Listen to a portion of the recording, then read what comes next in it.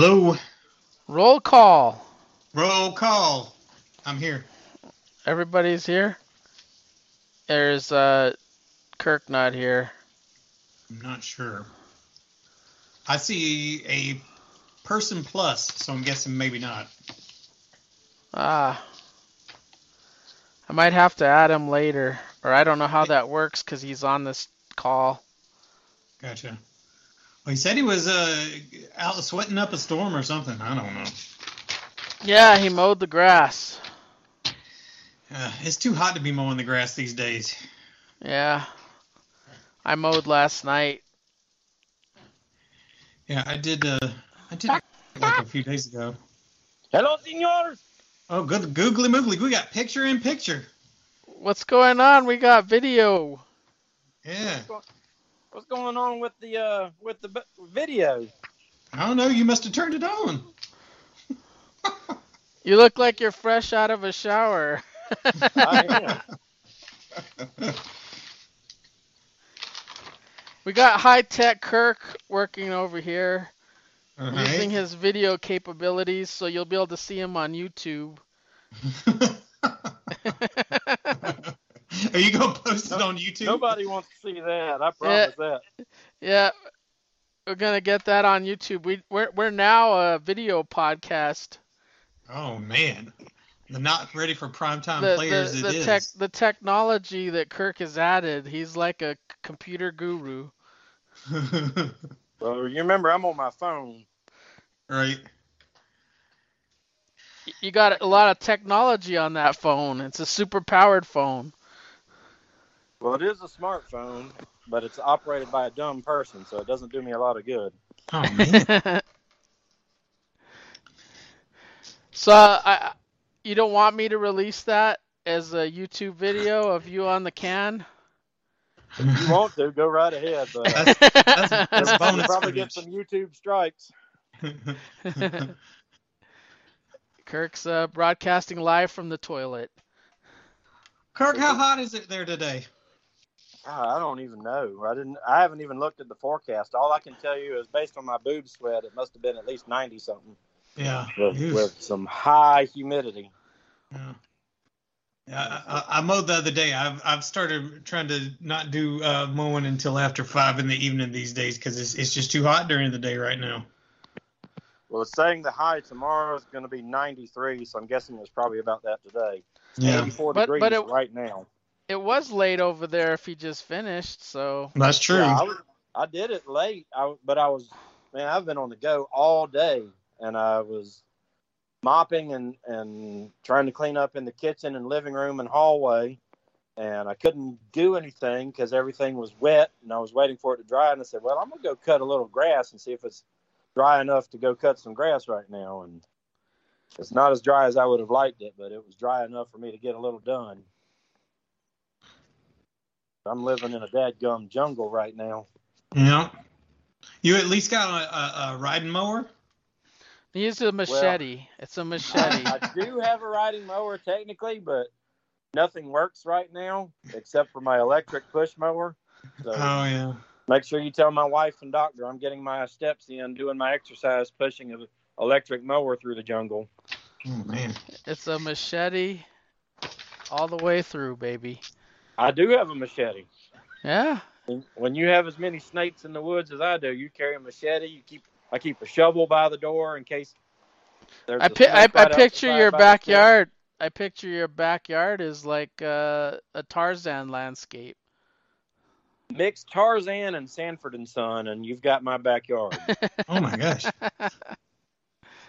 Do do do do do do do do do. Oh, do.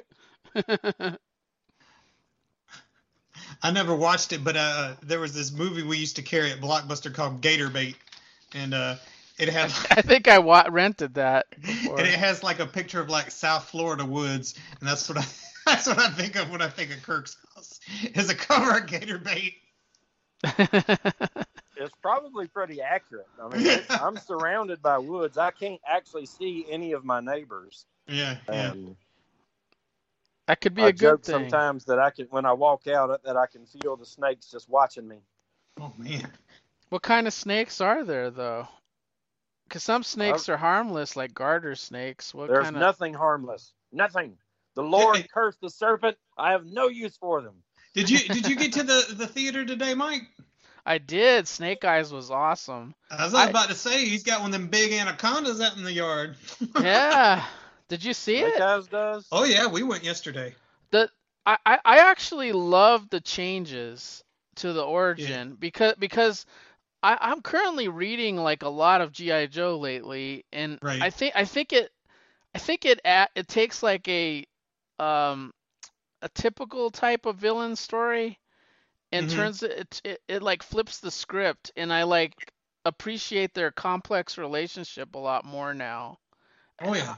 I just think it added so much more to their relationship. Plus, you guys know I love Warrior, and the guy that was one of the characters, so that plays Tommy is the lead in Warrior, and I love that. And then I love that they took the other show I love is Money Heist, Right. and she's Baroness, and I'm like, holy Oh, she crap! was freaking awesome. Oh my God! Yeah, she was great.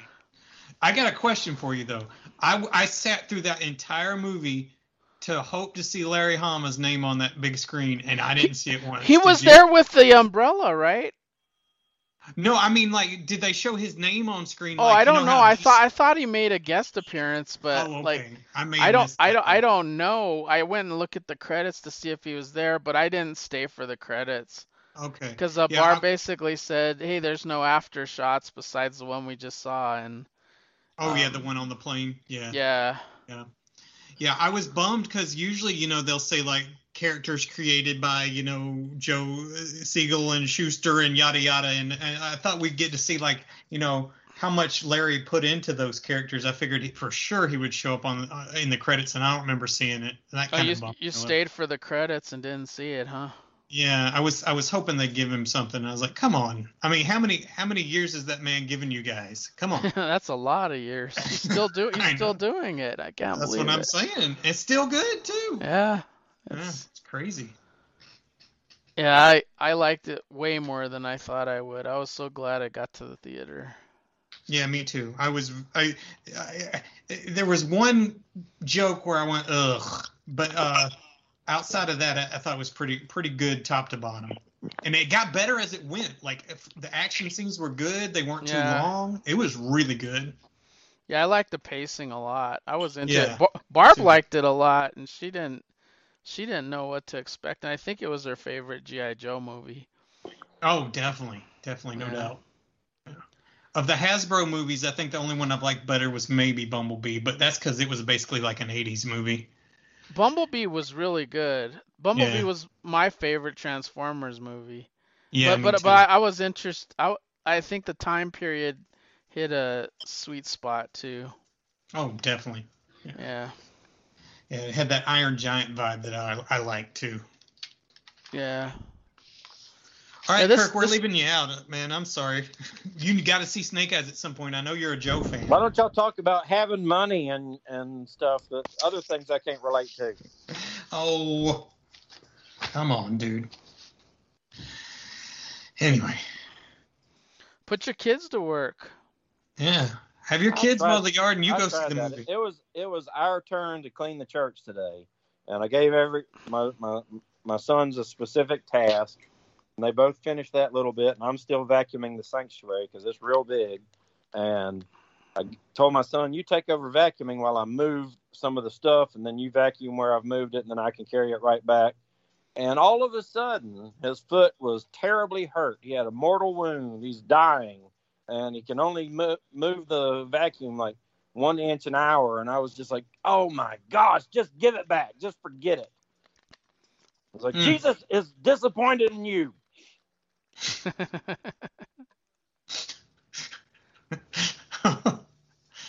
Oh, man. It's been that kind of day. Yeah. Well, I thought we'd start off with our top 5 Western films. And I think there could be a lot of redundancy, but I'm not sure. Yeah, if there is, there is. Yeah, I don't know. So I thought I would go from top to bottom, and I'll start with my number 5, and then you guys will go around. All right. So my number 5 was The Magnificent Seven, the Yul Brynner version. I love that movie. So Yeah, that's a good one. My problem with westerns lately is I don't really have anybody to watch them with. So most of the stuff I've seen was many years ago, and some of them just aren't super fresh in my head. But Magnificent Seven, that's a fine one. I mean, that you got the whole they're down there trying to protect a village and kind of like a mercenary group. That's a good stuff. yeah, it's like that John Boy science fiction movie. It's the same movie. It's Oh yeah. I remember y'all were talking about that on one of Battle the Beyond Geek the brunches. Stars. Yeah, Yeah. it's that version. It's a bunch of mercenaries, kind of guns for hire, Right. that have to protect a town that has no money really. and they're kind of like specialty. Each one has its own specialty, and they remade the movie, and then there's the Magnificent Seven Returns. But yeah, I really like it. So you want to go next, Joe? Sure. I didn't do mine in any particular order because, like I say, some of these, I know I love them, but I can't even barely remember the plot. So, I'll go with the one I remember the least about, but I know for a fact I've watched it multiple times, and I love the general gist of it. And that's The Shootist with John Wayne, where he's basically he's an old time gunslinger, and he's kind of on his last leg, and he's got to go fight one more time, kind of a deal. And I think it may even have been one of John Wayne's very last movies. I It never was his seen last that movie. one. What did you say, Kurt?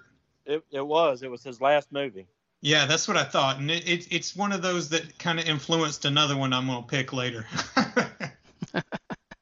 I don't know, and his character in the movie was dying of like cancer or something, That's right. and Yep. he wanted to go out with his boots on, Right. and I don't know. I actually watched the end of it recently again when I saw it on TV. Usually when I see those, I stop, even though I've seen them 100 times. I rarely see them in order because I'll catch them on TV and watch part of it. Yep. And I was wondering, when he was filming this, did he know he had cancer? Well, you wonder.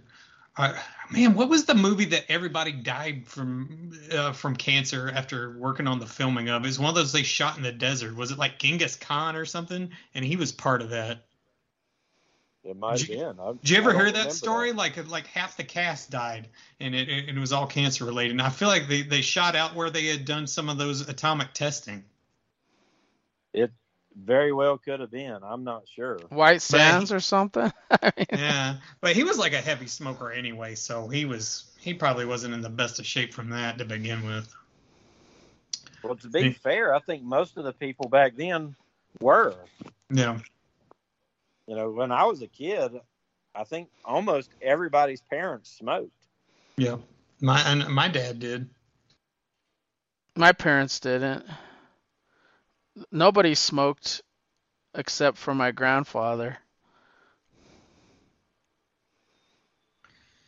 Yeah, I can't remember my grandfather smoked, but one of my grandparents was dead before I was born, so I never met him.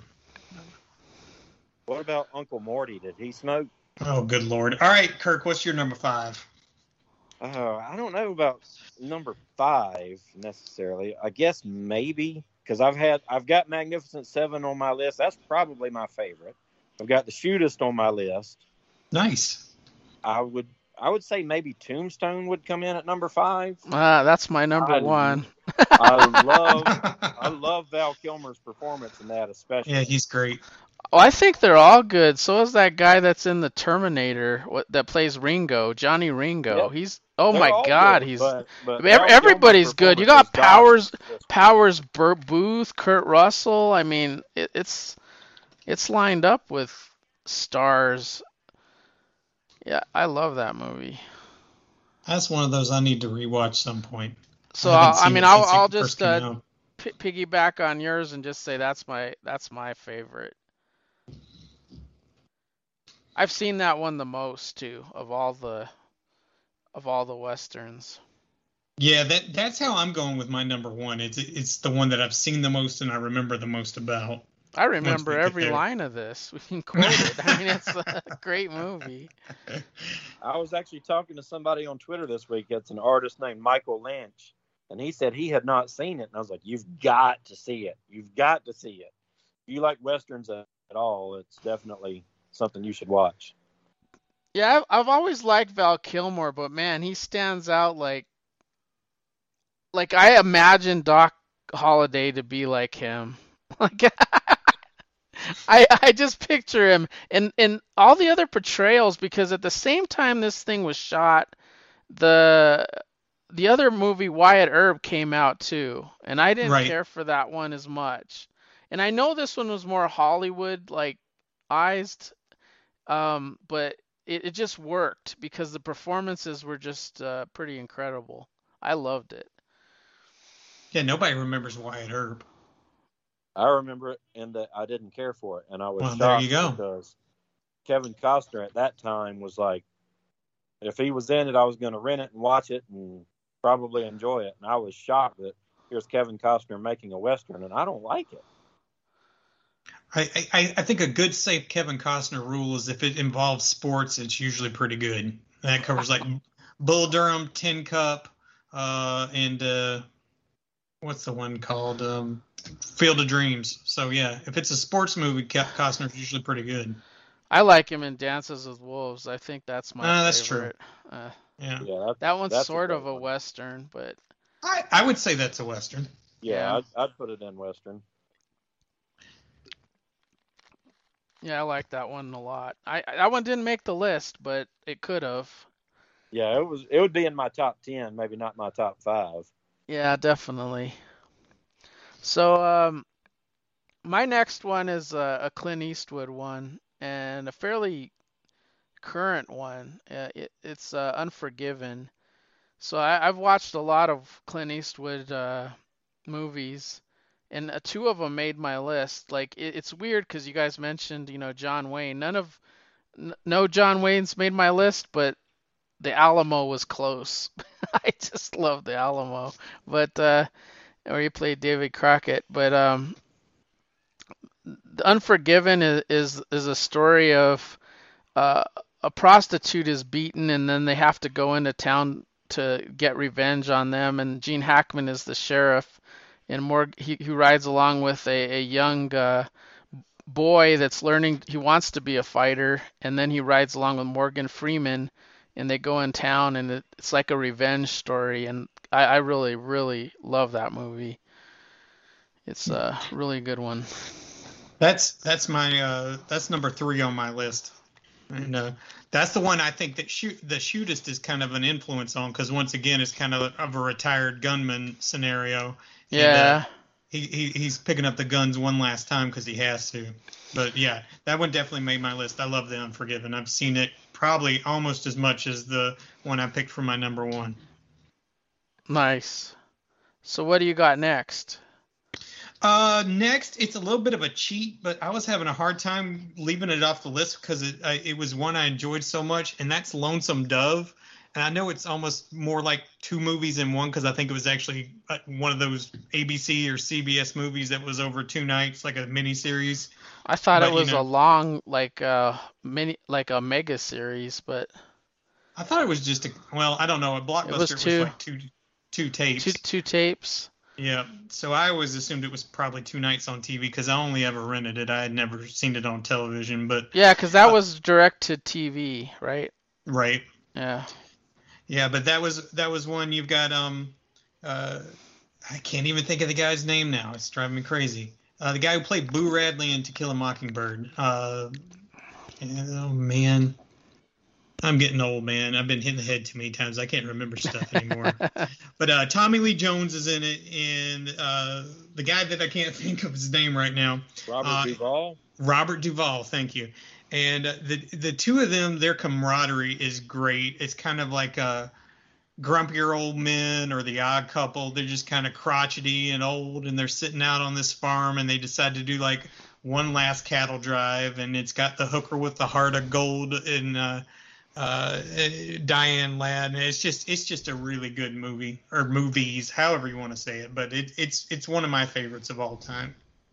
Yeah, I didn't even think about putting that on the list because in my mind it's a TV miniseries, but it is probably if it qualifies for movies, it would probably be my number 2.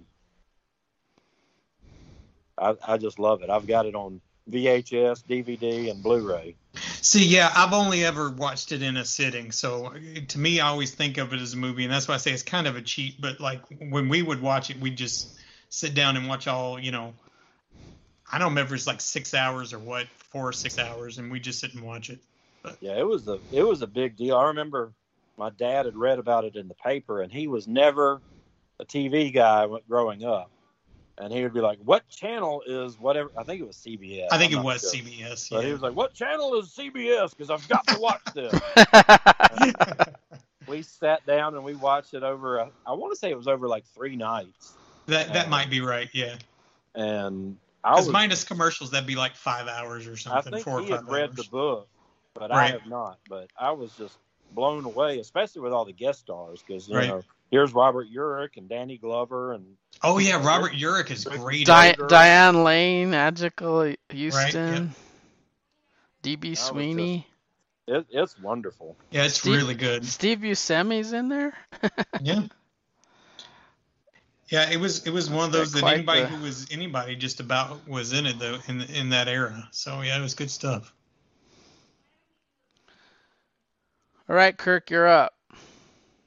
Well, I think of this as a more modern Western because I was trying to decide. I was, at first I was like, my list is too heavy with recent movies. And then I realized this movie is coming up on like 35 years old. It's Silverado, which I just absolutely adore.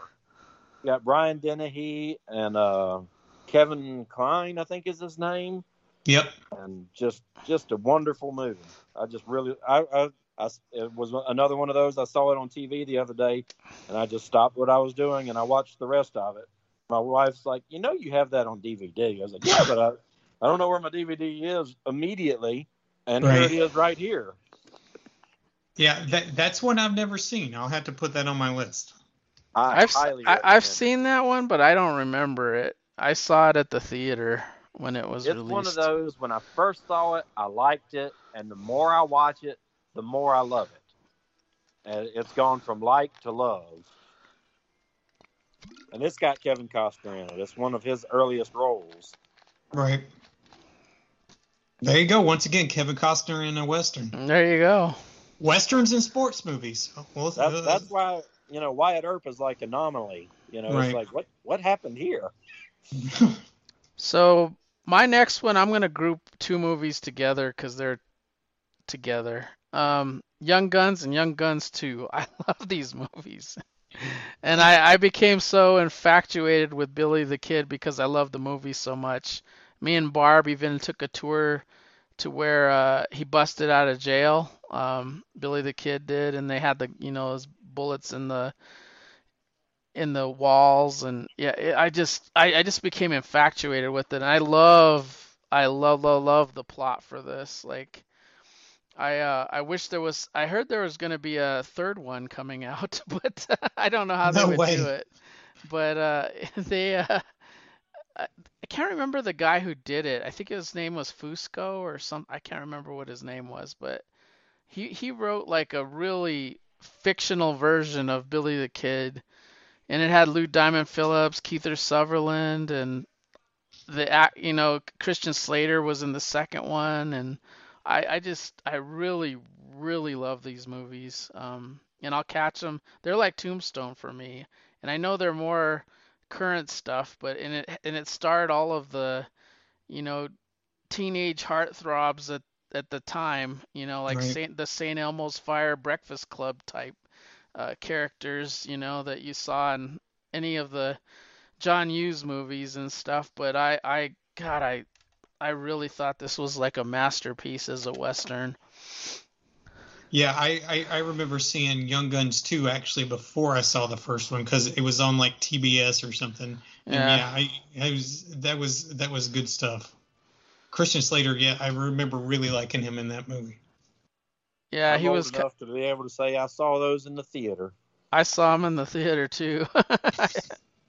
I'm the oldest, I think, of all of us, but yeah, these were great. Balthazar Getty was in there too. He was the young kid that gets killed that was riding along with Billy the Kid in the second I know one. his name, but I don't know what else he's been in.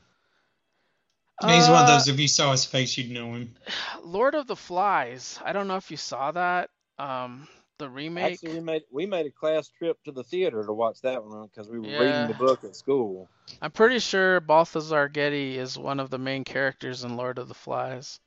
Yeah, he is. Yeah. I was gonna say I know Kirk's probably never seen it, but I remember him from Lost Highway. Do you remember that one? No, I do not. Mike, did you ever see that? It was a really weird No, I David Lynch movie. I don't know too much David Lynch. I'm not the Okay. biggest David Lynch fan. Yeah, it's I a know really I know weird he's movie. got like a cult following. Yeah. I think I've seen Blue Velvet and a couple of other ones, but in parts of Twin Peaks. But didn't he do Dune too? Yeah, he did. Yeah, I've seen Dune. Yeah, I love Blue Velvet. That's one of my all-time favorites. Young Guns is on right now. Boy, Barb was pointing to me. Nice. Young Guns 2. Hey, there you go. That's my favorite of the two because that was the first one I ever saw. Well, my next one, since we've already done Unforgiven, I'll shoot up to my number 2. And this one, it's just got an amazing cast, and it's got Dean Martin playing a drunk.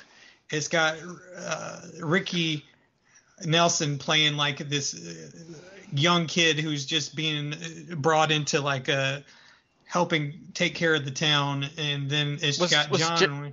Was Jerry Lewis in it? No. Okay. but it's got John Wayne, and they basically got to protect the town and protect the jail because there's this crook and there's a posse coming to get him, and that's Rio Bravo, and that's one of my all-time favorites.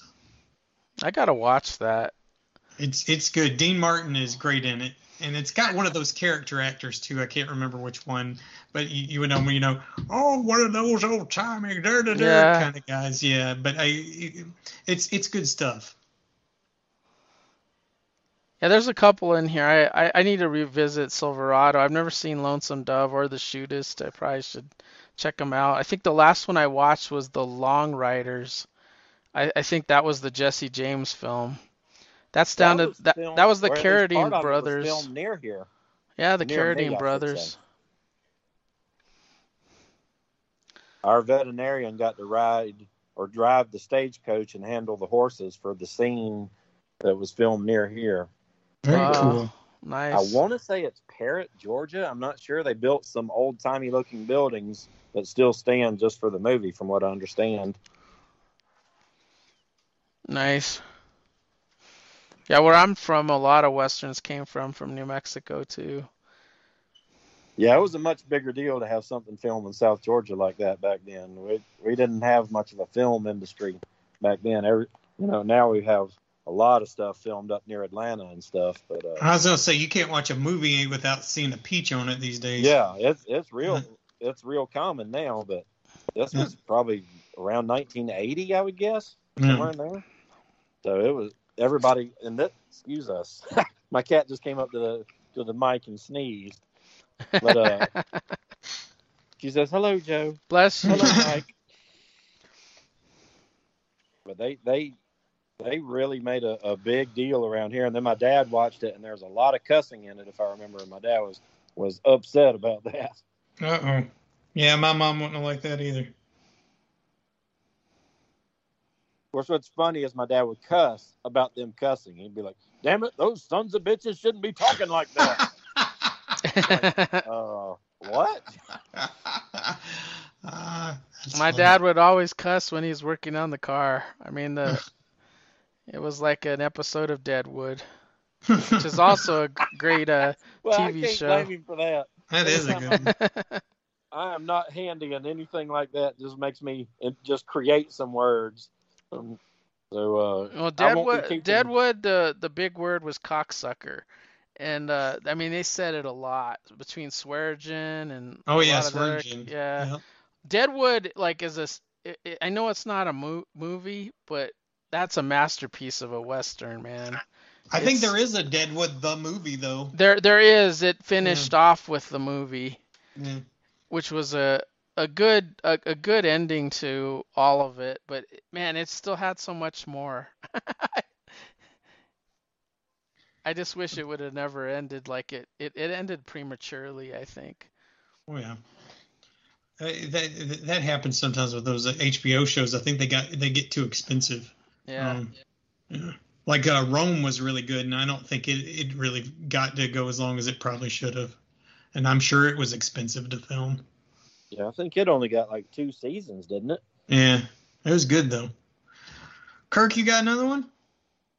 I do, and it's kind of a cheat, but it's I cheated. Westworld. Go ahead.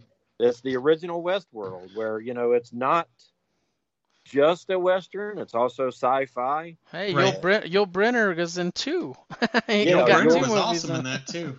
As a kid, Westworld was on, and I was very young. Had to be 6 or younger, because I can remember watching it in the living room of the house I was first in, and just falling in love with it. I found the Magnificent Seven later and realized, that he basically had reprised his role as the Man in Black, only this time he's an evil robot.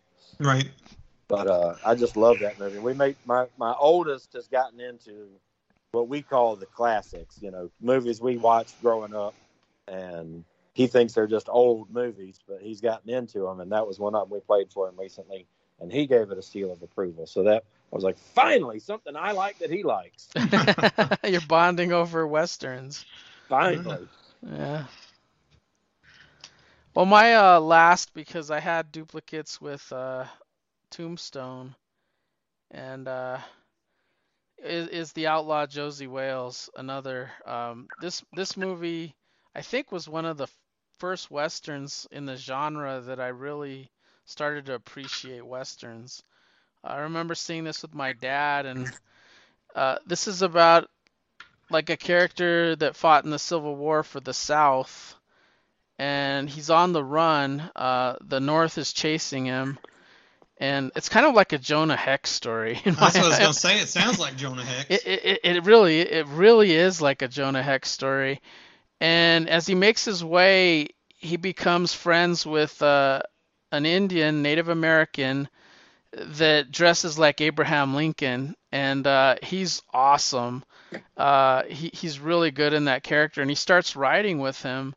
And on the way, he picks up other friends. He picks up, I think, the woman that eventually married him, but I forget what her name is. Sandra Locke. Sandra Locke. Yeah, Sandra Locke's in it. And then there's a really older woman, and there's 2 other people I can't remember, but they end up fighting like in this old adobe church. It's like the Alamo. It's like 2 women, 3 fighters, and Clint Eastwood, and they're all holed up in that church, fighting everybody. And Clint Eastwood's a bareback fighter, so he has to fight on the horse, and against like almost an army of men, and they end up winning. It's incredible. One of the best fight scenes I've seen, and I love that movie. That's one of those I've been meaning to watch for years, and I just haven't gotten around to it. So I'll have to add that again to the watch list. Yeah, somebody had said on Twitter recently that it was basically a Jonah Hex movie, and I hadn't seen it since I was a kid, so Yeah, I've been watching for it. I've been really lucky finding a lot of the old Westerns at the thrift store. I've been like, come on, come on, come on. Yeah, this one is like if you read the origin, it's so similar to his origin story. He doesn't have a huge scar on his face, but Right. some of the South and on the run kind of stuff makes makes its way, and he doesn't kill people for money. That's the other He thing does that it for Hex. fun. Yeah. No, he's kind of like he is in Unforgiven. He's like, I killed a lot of people in the war. Like I've done my share of killing, and I'm trying to get out of it, you know. Right. But his past, he can't run from his past. So his past comes to haunt him.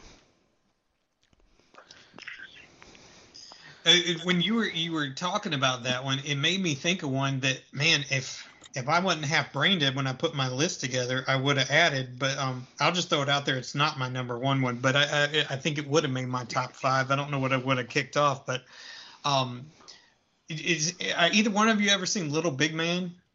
I have not. Dustin Hoffman.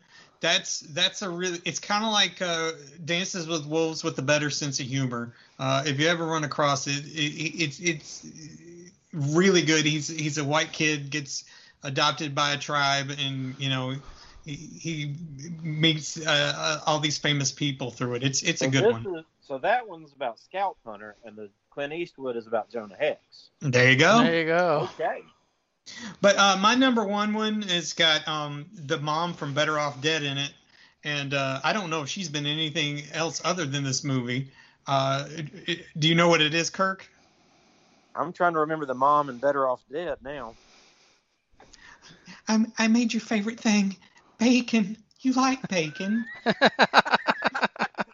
You remember her? No, it is. She plays a little girl in it. And it's got John Wayne and another singer, once again, Glenn Campbell. True Grit? True Grit. I've probably seen that more than any other Western in my entire life. As soon as you said little girl and John Wayne, I knew what it was. Yeah. But John Wayne, an Iowan, like I have become, originally, as I think you guys know, from Georgia.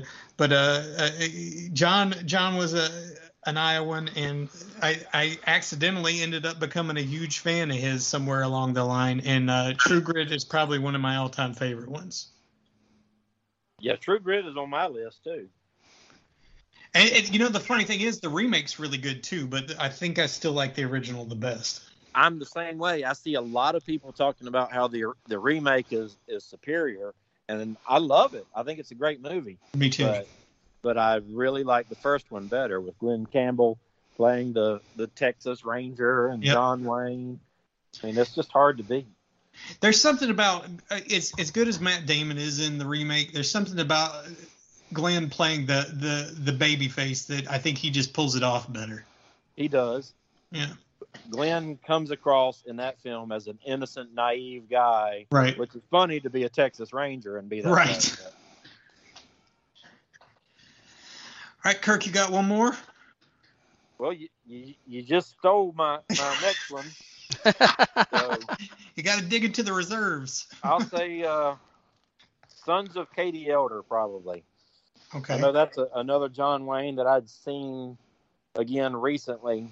I want to say Dean Martin is in that one, too. Yeah. When you started saying John Wayne and Dean Martin earlier, I was like, oh, he's picked my other movie. Is Jerry Lewis in that one? No. I don't think Jerry's in this one either. Sorry, I'm a big Jerry Lewis and Dean Martin fan. I forget most of the people that were in it. But John Wayne plays the eldest son of a bunch whose mother dies, and he comes home, and you know all her kids are played by famous people like Dean Martin and a couple of others, and then you know they're fighting, I think, the corrupt sheriff or something. It's just a lot of fun seeing all the. I think Dennis Hopper is the bad guy in that, or he's the son of the bad guy. Yeah, Dennis Hopper's in that and in True Grit. Yep. He was in a lot of those old westerns. A lot of these people were in the same movies. So yeah, they were mixed up when you hadn't seen it recently. Yeah, Dean Martin was in that one. I just double checked. Well, westerns seems to have had the same actors in a lot of movies. Yeah, no doubt. I mean, it was a genre that... I could easily pick 5 favorite John Wayne movies because I'd throw McClintock in there too. The one where he kind of is a roughhousing with Catherine O'Hara. I mean, he did a ton of good stuff. The last Western I probably watched was a John Wayne movie. Yeah, we see more John Wayne than anything else because his movies still come on semi-regularly. My mother watches a lot of a channel called INSP, and they often have John Wayne movies on the weekend. So I'll see her watching it, and I'll go back to my side of the house and flip it to what she had it on. Like, oh, I watched some John Wayne too.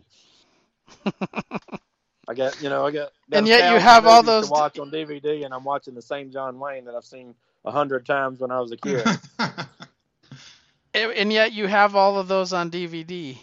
Yep. I have a chunk of them because I bought a bunch when my parents moved in with me, so that my dad could have stuff to watch. Because we just about got him to train to the point where he could put a movie in and press play.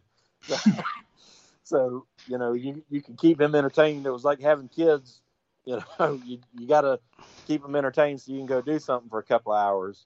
Right. Yeah. So I bought a bunch for him, and then I've bought a bunch for me since he's been gone. I do the same thing. That's why I like streaming so much, because I tend to watch things on TV more than I do to move to go find the DVD and then put it in the player. So like with streaming, it's kind of like a lazy man's way of clicking and watching. That's how I am ever too. Going digital on comic books because I love the feel and the touch and the smell of them. I love the old ads in them. I love finding stuff like date stamps and notes people have written in them. But I could see me streaming movies if it was available and cheap for me. But our internet sucks, and I can't afford another subscription service to anything right now. So I don't see it right now, but I could see me getting into that where I have access to all these movies just at the push of a button. The only thing that would make me mad is when they take them away. I'm kind of like Mike with the digital comics, though. Like all it does when I read them digitally is make me want to buy more.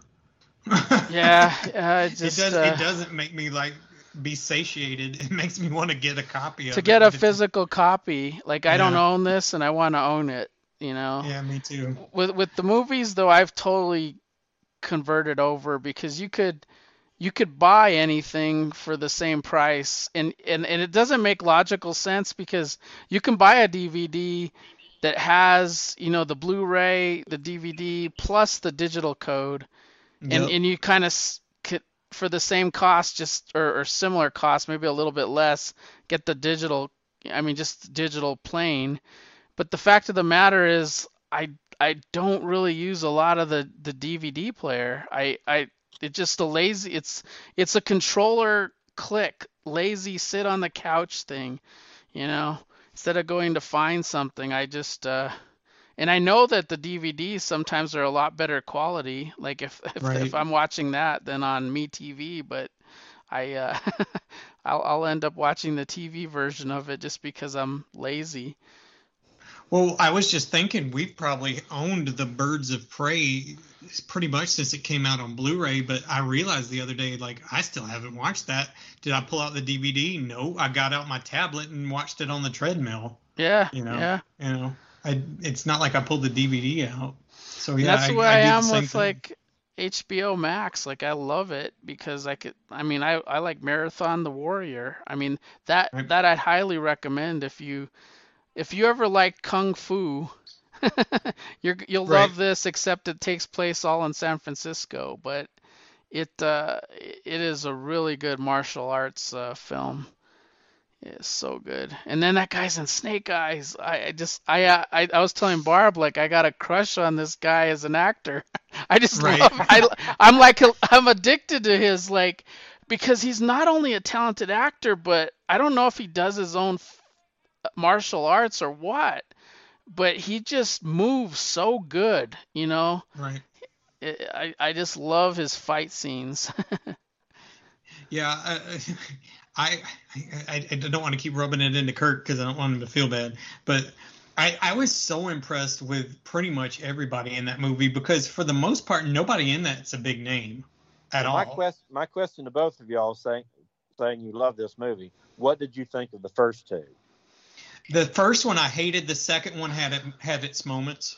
I did did not like the first I've one. never hated any of the Joe movies, but I will say when I watched the first one, I didn't read a lot of Joe's, so Okay. it could have influenced the way I felt about it, but I don't think so, because I'm I didn't very like those weird suits I'm they were very in. accepting of my movies and TV shows being different from the source material. Like I just don't care.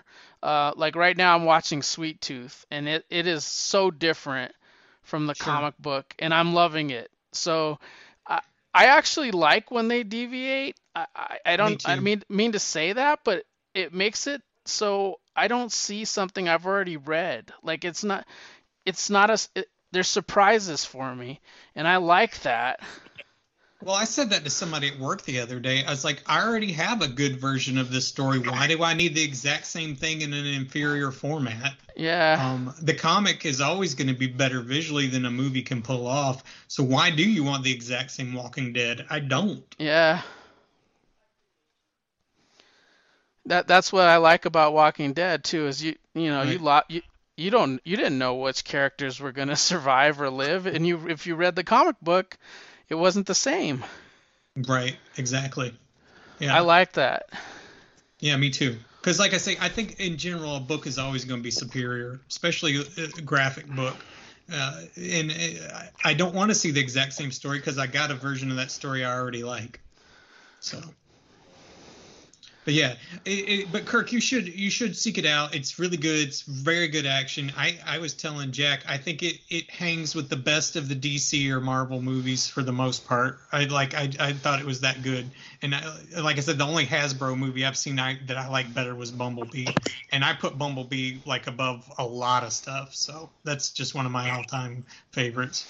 Well, I'm very interested in it because I've been a Joe fan pretty much my entire life because I had Right. 12-inch G.I. Joe dolls from my earliest memories. And then, when I was around 9 or 10, here comes the little figures, and I just carried on from there.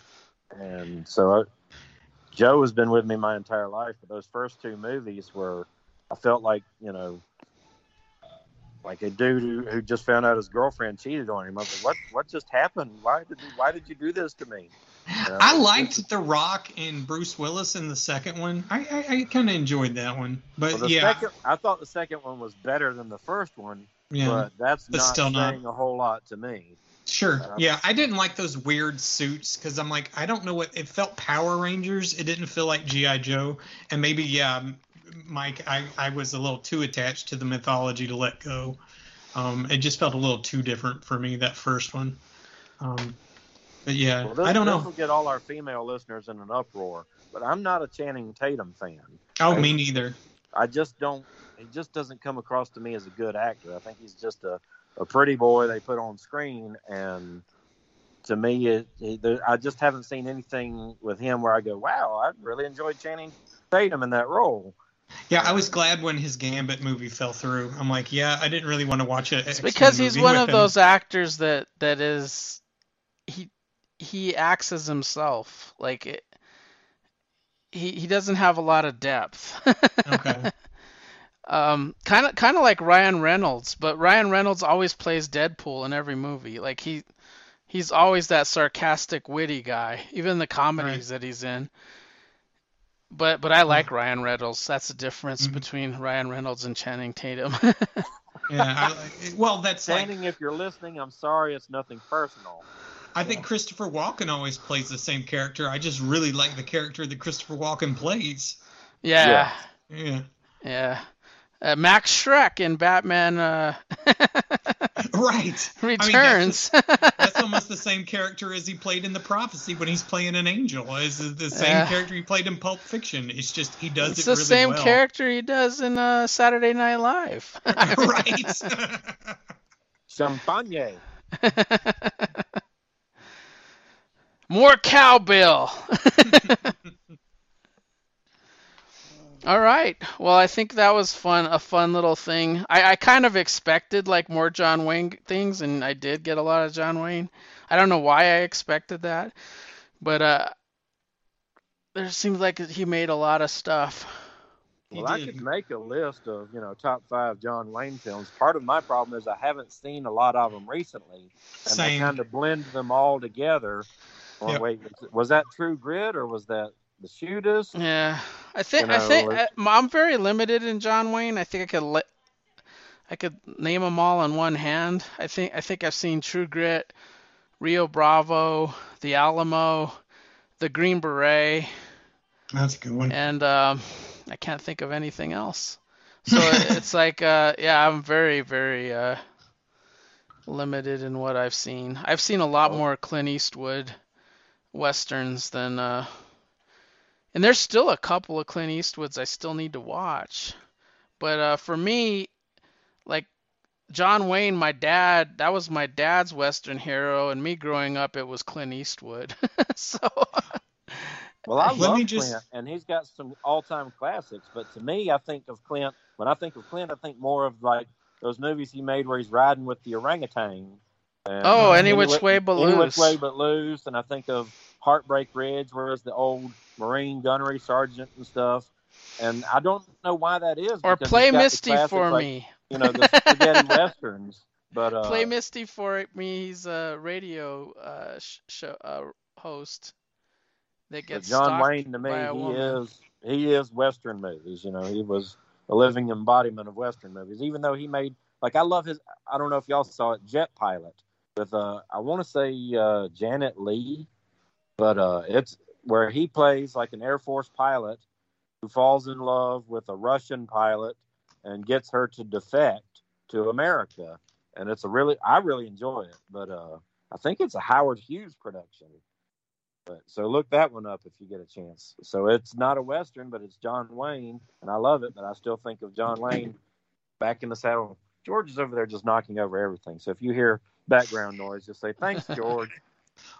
Before we get off the movie topic totally, I'll just say, if you haven't seen a lot of John Wayne, my two favorites that we haven't talked about so far, and I know you love war movies, and we can talk about this in November if we talk about movies. And first one I'll say is Longest Day. It's got one of the best casts in the world.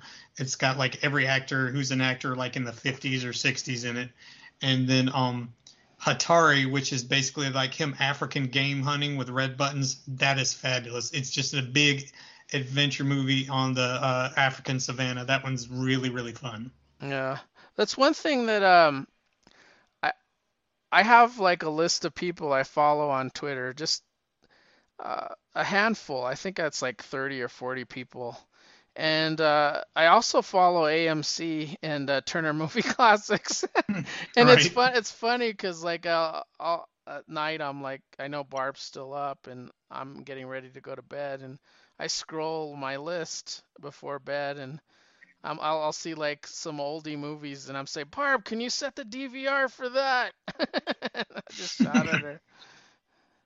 Because last night a Stranger Calls was playing, and I was like, please record that for me, because when I was a kid, that movie scared the crap out of me. We traced the call, and it's coming from inside the house, and it's like, ah!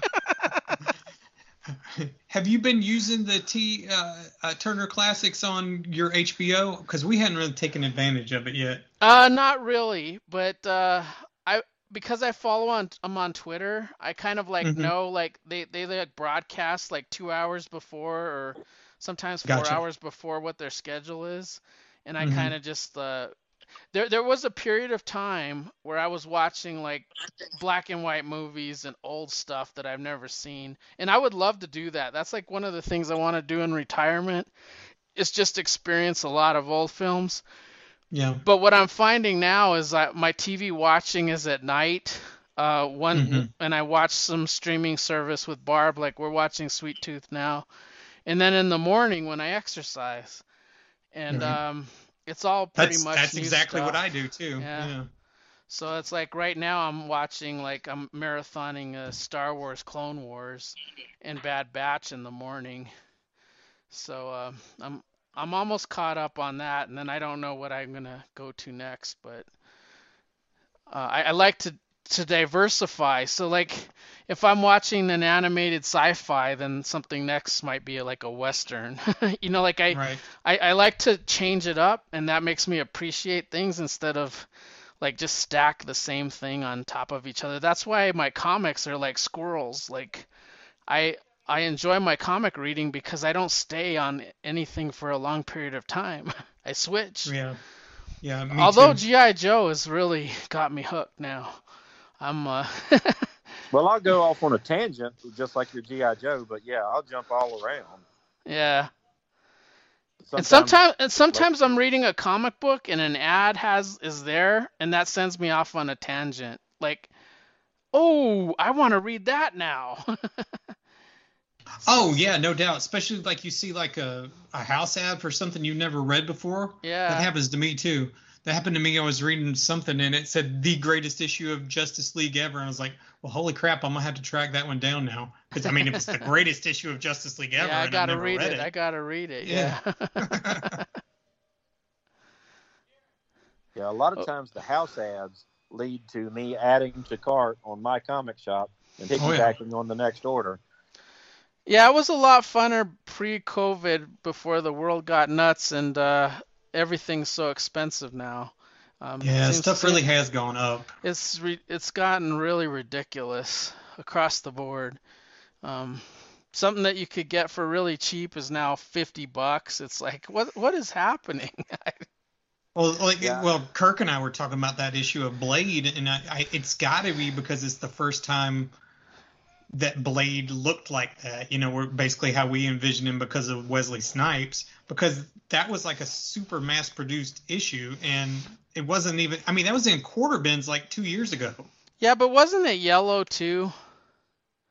Wasn't when he Mm, showed us the ad, wasn't it yellow? That means it's Consignment, consignment. maybe. And Okay. consignment more is like eBay, which means Oh, gotcha. I can charge what I want. And usually those guys know like that they can get what they want because there's no versions on eBay. There So you go. Okay. they ask for what they want. Just like when I tried to get Icon, like the penultimate version of Icon, it was like on Amazon for like $75 or something like that. And I was like, God, that's more than I Yeah, want to them spend, you know? them last issues of Milestone are hard to find. Yeah. I'm glad they're collecting those. well, They got even like if the actual price should be lower, it's still surprising to me that like my comic shop doesn't have any copies of their own right, in right. stock because it's a '90s book. It's a number one, had the foil enhanced cover, so And that Midnight Sun was way overproduced. right. So Yeah, how is this, the only copy available? yeah, Which yeah. one was that one called? The It was Blade the it, Blade, Vampire Hunter, or I think was the series. It was like 94 maybe. the Vampire Hunter? I think so. I think it was the somewhere 94 somewhere in the series. mid '90s, '94 to Yeah, '96, somewhere in yeah. there, I think. Oh, all the Midnight Sun stuff are nuts. Yeah, and I think I tell you, I think that stuff's going to cool off when the film comes out because that's how that stuff usually works. There gets a movie announcement, it goes crazy. Dude, do you remember Crash Ryan got optioned, and then Crash Ryan all of a sudden was like hot book for like a month? I'm like, who remembers Crash Ryan? The three of us probably, and Yeah. that's it. I got to go to the Infinity Con in Tallahassee, and of course, even if I'm not going to buy them, I look at the wall books of every dealer, and I think this was the show I've been to where I had the most of the wall books because so many of them were '80s and '90s books that the last time I had looked at prices were not that valuable, and like Right. yet here's Morbius #1 from that Marvel launch in the '90s up on some people's walls. I'm like, what Yeah. the? I'm used to seeing Amazing Spider-Man 101 on the wall. I'm not used to seeing '90s Marvel #1 with the poly bag. Well, the other day was the first time because I was looking at Youngblood stuff. Youngblood 2, because of Profit, is like a $10 book all of a sudden, and that thing's never been more than a couple of bucks. Yeah, that's I'll, because I'll, I'll, I'll Profit's make Been been a option. deal option. if I can find Uh, mine. Yeah, it's I have crazy. plenty of those because I was just into that buzz at the time, but yeah, this Blade is man, they don't have any of them in stock. It's crazy. No, I'm telling you, that movie's coming out, and there some dude just bought everything. I'm sure. Because that number comic shop 10 usually looks only like. has a couple of issues. Yeah, this is because I don't own this one. I own most of the Midnight Suns, like Morbius and Ghost Rider. I completed recently, and then they had Midnight Suns Unlimited and Darkhold, and I think Blade is the only one I don't own. I didn't realize it was Doug Wheatley, and that's got me interested in it now. I'm like, dang it, now I want to read it. Yeah, I wonder if it's on the app. I wonder. That's a good question. I have a lot. There was that Blade, the Bart Sears one too, and I just realized I was missing 0.5 because it was one of those Wizards? Wizard, yeah. Yeah. Yeah, those Wizards. It was like 5-6 pages of story, and the rest was like bonus stuff. Yeah. Yeah. I had the Max one, I think. Max 1/2. Yeah, I had a couple of those. I think that was my first 1/2 that I ever got.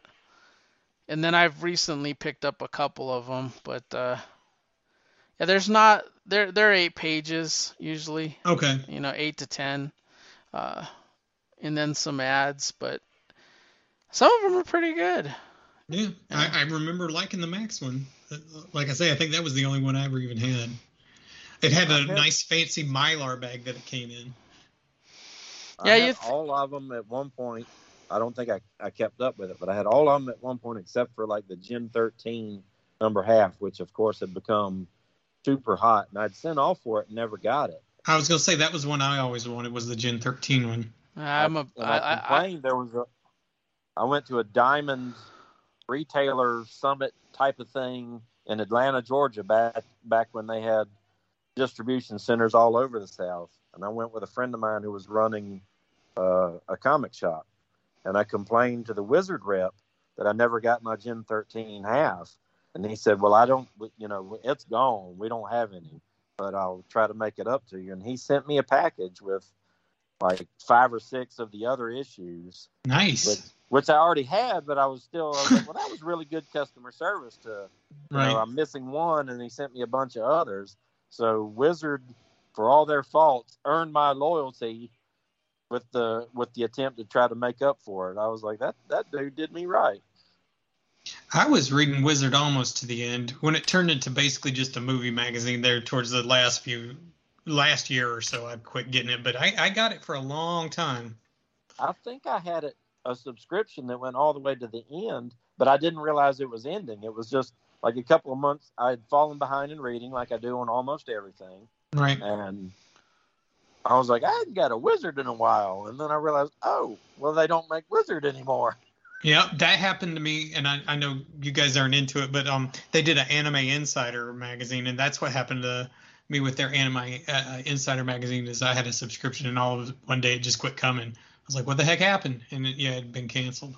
They didn't pay you back either, probably. They probably didn't replace it with Wizard. Nope. Because they had that in Toy Fair. I got Toy Fair, and I'm aware of the one you're talking about just from the ads. Right. But it was Toy Fair and Wizard that I always liked, and it was the only thing I've ever thrown out. I used those magazines as disposable, like previews, and that was a mistake. So I've been trying to. I've been trying to pick them up whenever I see them. Yeah, I have a handful of my anime ones and maybe 6 of my Wizards, but yeah, for the most part, I got rid of all that, and I'm bummed I did because I would like to see some of those early ones. Yeah, it's weird because of the fanzines I got rid of. Like, I almost had a complete run of Comic Scene. Like, that was my magazine. Like, Comic Scene was before Wizard, and I always wanted to know what was coming out, even though none of the movies panned out. I would see what all the options were, and I'd get all excited, like, as like, wow, all these are coming out. Yeah, I had that, and I had a bunch of old Amazing Heroes and like the magazine size ones before they shrunk down to comics. I got rid of them. I didn't keep them. I'd read them and toss them. That's what I did. That to my comics buyer's guide, and what's worse is I had saved them for years, and I had bunk beds in my bedroom, And Were those the stack news, went from the the tabloid floor ones? to the top bunk. And I was like, I need more space. I'm never going to read these again. Pulled some out to save. I probably saved 20 of them out of this massive stack. And took a couple hundred down to the newspaper recycling bins and dropped them off for recycling. And I have, a couple years later, I was like, that was really dumb. And I've regretted it ever since I realized what a massive mistake it was. Were those the tabloid size ones? Yeah, well, it was a fold-out newspaper. Yeah. That's what I mean. Yeah. It was like the size of like the New York Times. Yep, I would read those and toss them. Yep. I remember getting the NECCs from New England Comics. It was kind of like a previews, and I got rid of all those, and they had articles in them. And the Mile High catalogs, I wish I had some of those now. Yeah, I got rid of my Mile High catalogs.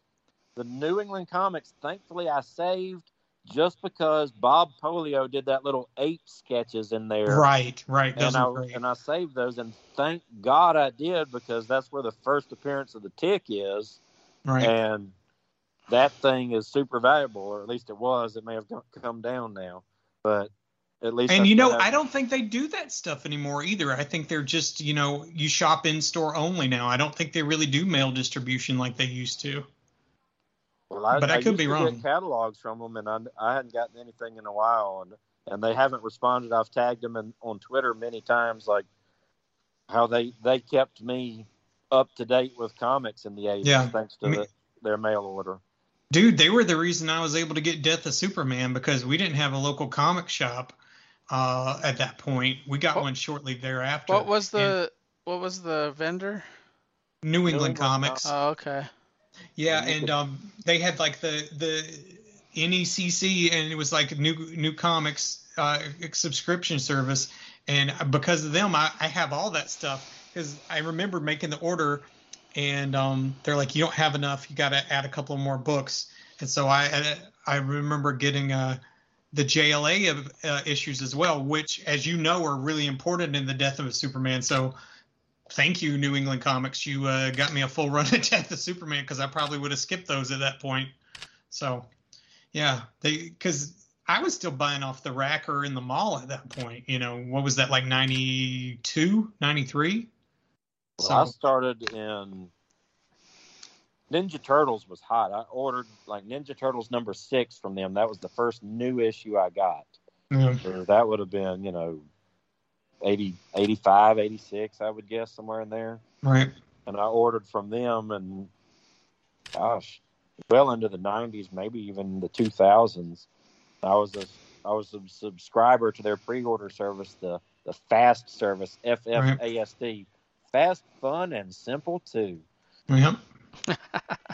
And they bagged and boarded for free, which back in those days was a big deal, because nobody did that. And they would point it out. It was like an 11-cent value based on their retail prices or something.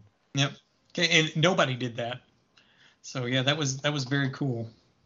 And I remember them being a lot faster than Mile High too. I don't know if you ever. Mile High was incredibly slow. Yeah. I never. Like I never mail ordered until I was a grown ass man. Mike was like, I'm married, I've had sex, now it's time to try mail order. Now I can do some mail order, that's right. But I did have a comic shop to go to, so right. And I would get, at first it started off like drugstore spinner rack and Alsop spinner rack and 7-Eleven, and then it moved to the comic shop, and there was always a comic shop from that point on. I moved a couple times, like from shop to shop because of service, but I always got them from the shop. The only time I got to go to the comic book store growing up was if I was going to the orthodontist, and we were lucky enough for the guy to actually be in the store running it, because we had to drive to Macon. And if he wasn't at work that morning, or if he was at home watching Saturday morning cartoons, I was just out of luck. So it was very hit or miss. I had forgotten that dude wasn't always there. Yeah, Roland, he was never there. You go there on a Saturday morning, he wouldn't show up till like 1, because literally you'd ask him, where were you watching cartoons? We were like 90 minutes, 2 hours away. Yeah. And my parents would go to that mall to take my sister shopping, because they had stores that our mall didn't have. And as a treat, I would get to go to the comic store. And I had forgotten that joker there were a couple of times where we went by there and there'd be like a note on the door, like, "Dadgum you." Yep, Comics Castle. I had to follow my sister around the mall for a couple of hours. And you get nothing. On clothes and shoes, and I got nothing out of this. All I got was an Archie Digest from Walden Books. They did have some great, like, paperbacks, though. Like, they definitely did. Those collected stuff. I used to get Spider-Man and Conan, and they were weird, too, because there were, like, 2 panels per page. Right, like the little mass market. Yeah, it would take forever. Like, 1 page in a regular comic was like 8 pages of one of those little pocket books. My son, to this day, that was the first comic he owned. Was we were at a bookstore and he got the Untold Tales of Batman, and it was a 3-issue series, but it's like a 400-page mass market paperback. Yeah. Because it's like two panels to a page. Yeah, those little tiny things. I mean, they did have big ones like Son of Origins and Bring Back the Bad Guys, but most of the ones that DC and Marvel were doing were those pocket ones, which were reprints of the old. Like if you had Doctor Strange, it was reprinting some of his Strange tales and stuff like that. I remember having the Return of the Jedi adaptation in one of those because they were still doing it into the 80s, pretty deep. Yeah. I still got to find my box of those because I have a lot of my... it wasn't Walden, it was B. Dalton for where I would go. Yeah, we didn't have a B. Dalton in making until I was much older. It was always just Walden Books for many, many, many years. That, and we had what was the other one, Kirk? Book World, I think was the name of it. That was like in Warner Robins. Yeah, we didn't get Book World until later. For us, Walden Books was the go-to. Yeah. But we had a local magazine dealer called Lowell's, and they were wonderful. They carried pretty much everything available to newsstand vendors. They just had racks and racks and racks of comics and magazines and books, and they even had early video rentals in the back. I mean, that was the first place I ever saw that rented movies. And that place was a wonderland. And that was our special trip. You know, like I'd go to get my braces tightened, and my mom would take me by Lowell's and let me get a couple comics. Yep. And that place was amazing. And in the 90s, they tried to expand, and they actually put one relatively close to my house. And that was just like just amazing to me. It just made me so happy. Of course, it didn't last very long, but I was just like, there's a Lowell's like 8 minutes from my house, and I can drive to it. I was like 16 and could drive to Lowell's. And I was like, I'm going to go there like every day. Yeah, once I could drive, man, it was a whole another world. Because if I'd go to the comic show every Saturday, I would drive down to Tallahassee because they always had not just a comic store, but multiple comic stores. At one point, I think there's a local store there.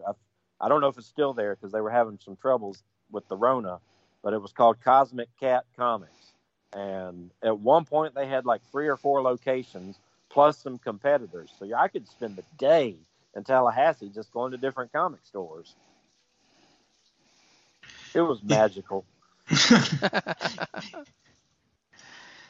Well, do you want to jump into our Western theme, comics?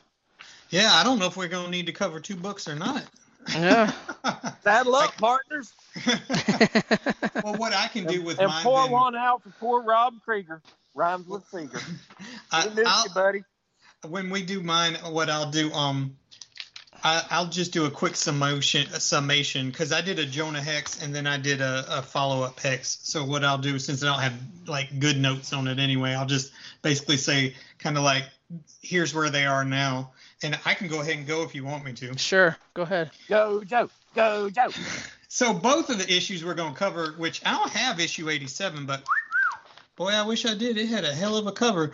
So if you ever want to look up a nice looking cover, look up Jonah Hex number 87. We're going to be doing 86. The lady laying in the bed. Yeah, it's a nice one. Yeah. So 15-year-old me was very impressed with that. So we'll do 86 in depth, and I'll tell you kind of where they're at in number 88. But the one we're starting off with, 86, is called The Slaughterhouse.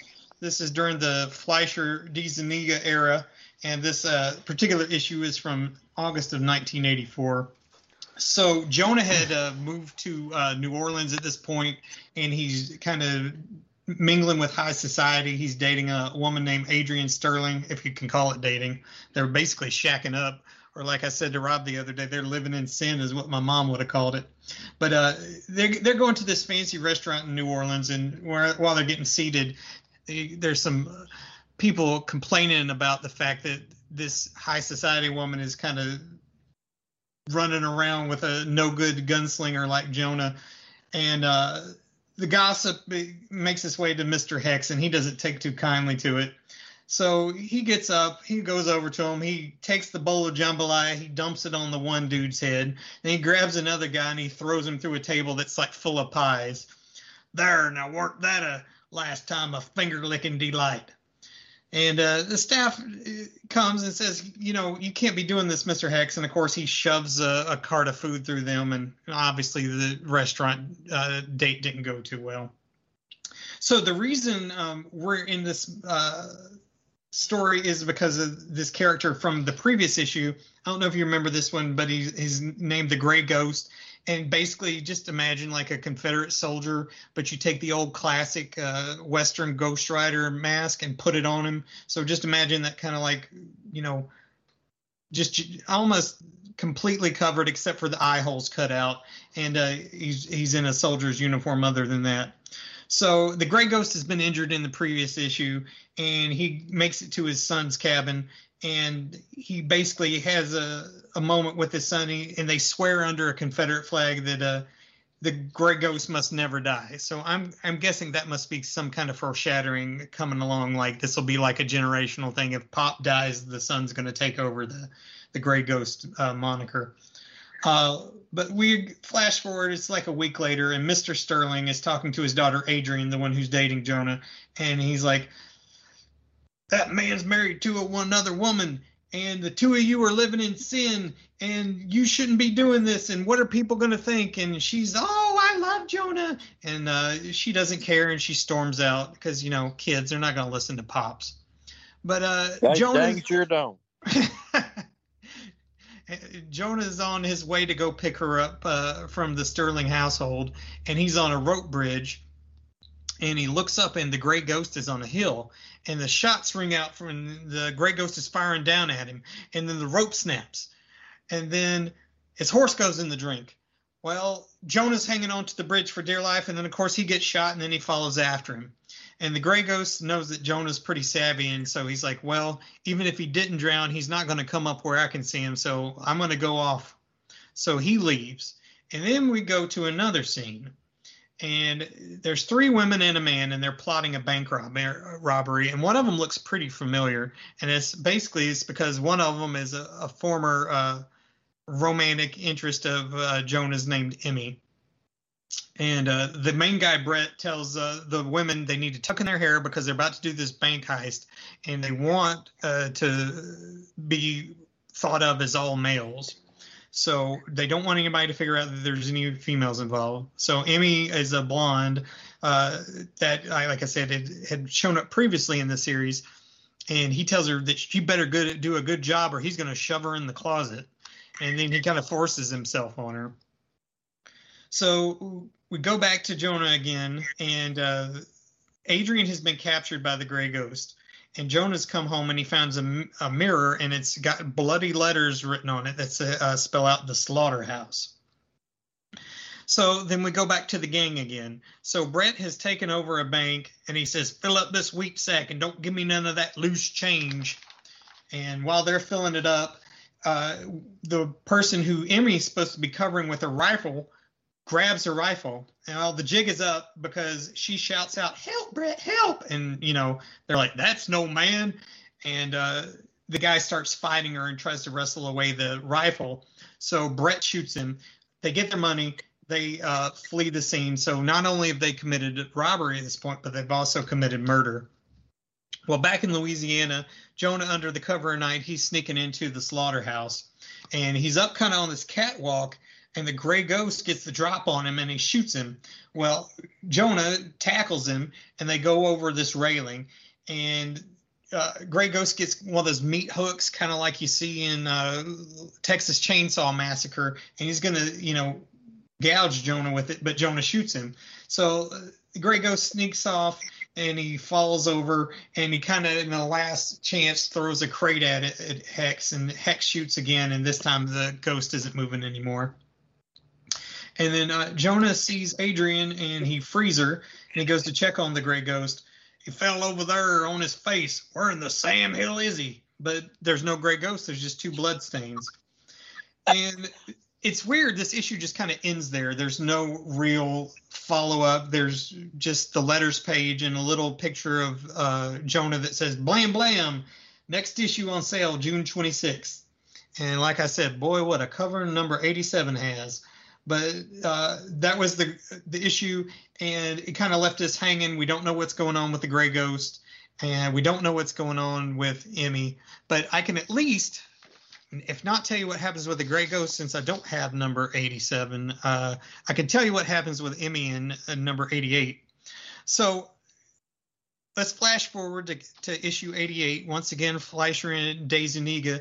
And Jonah Hex is at a bail bonds office, and he sees a wanted picture of Emmy, and he's like, well, that's my Emmy. So he's going to go try to figure out what happens to her. And all of a sudden, it's like gangs of, the Wild Wild West. There's one gang that he's tracking down. Then there's another gang that decides it'd be funny to dress up like this Emmy. So you've got this guy with a wig on, and he's trying to be a woman, and they're pretending to be that gang. And then there's still the Emmy gang that's off performing heist. Anyhow, while all this is going on, Adrian, the woman from New Orleans, has followed Jonah out west on a train, and the gang with the guy wearing the Emmy wig tackles the train.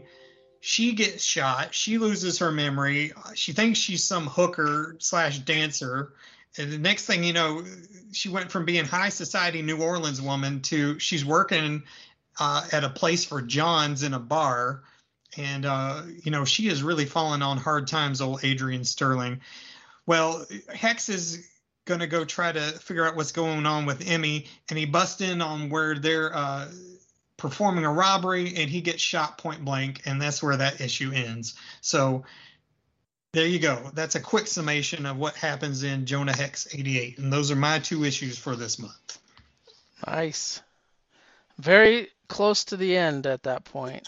Yeah, I think 4 to go, maybe. I think 92. 92, I think is the death of Hex. Yeah. But before you get there, and then you go to Hex Sci-Fi, right?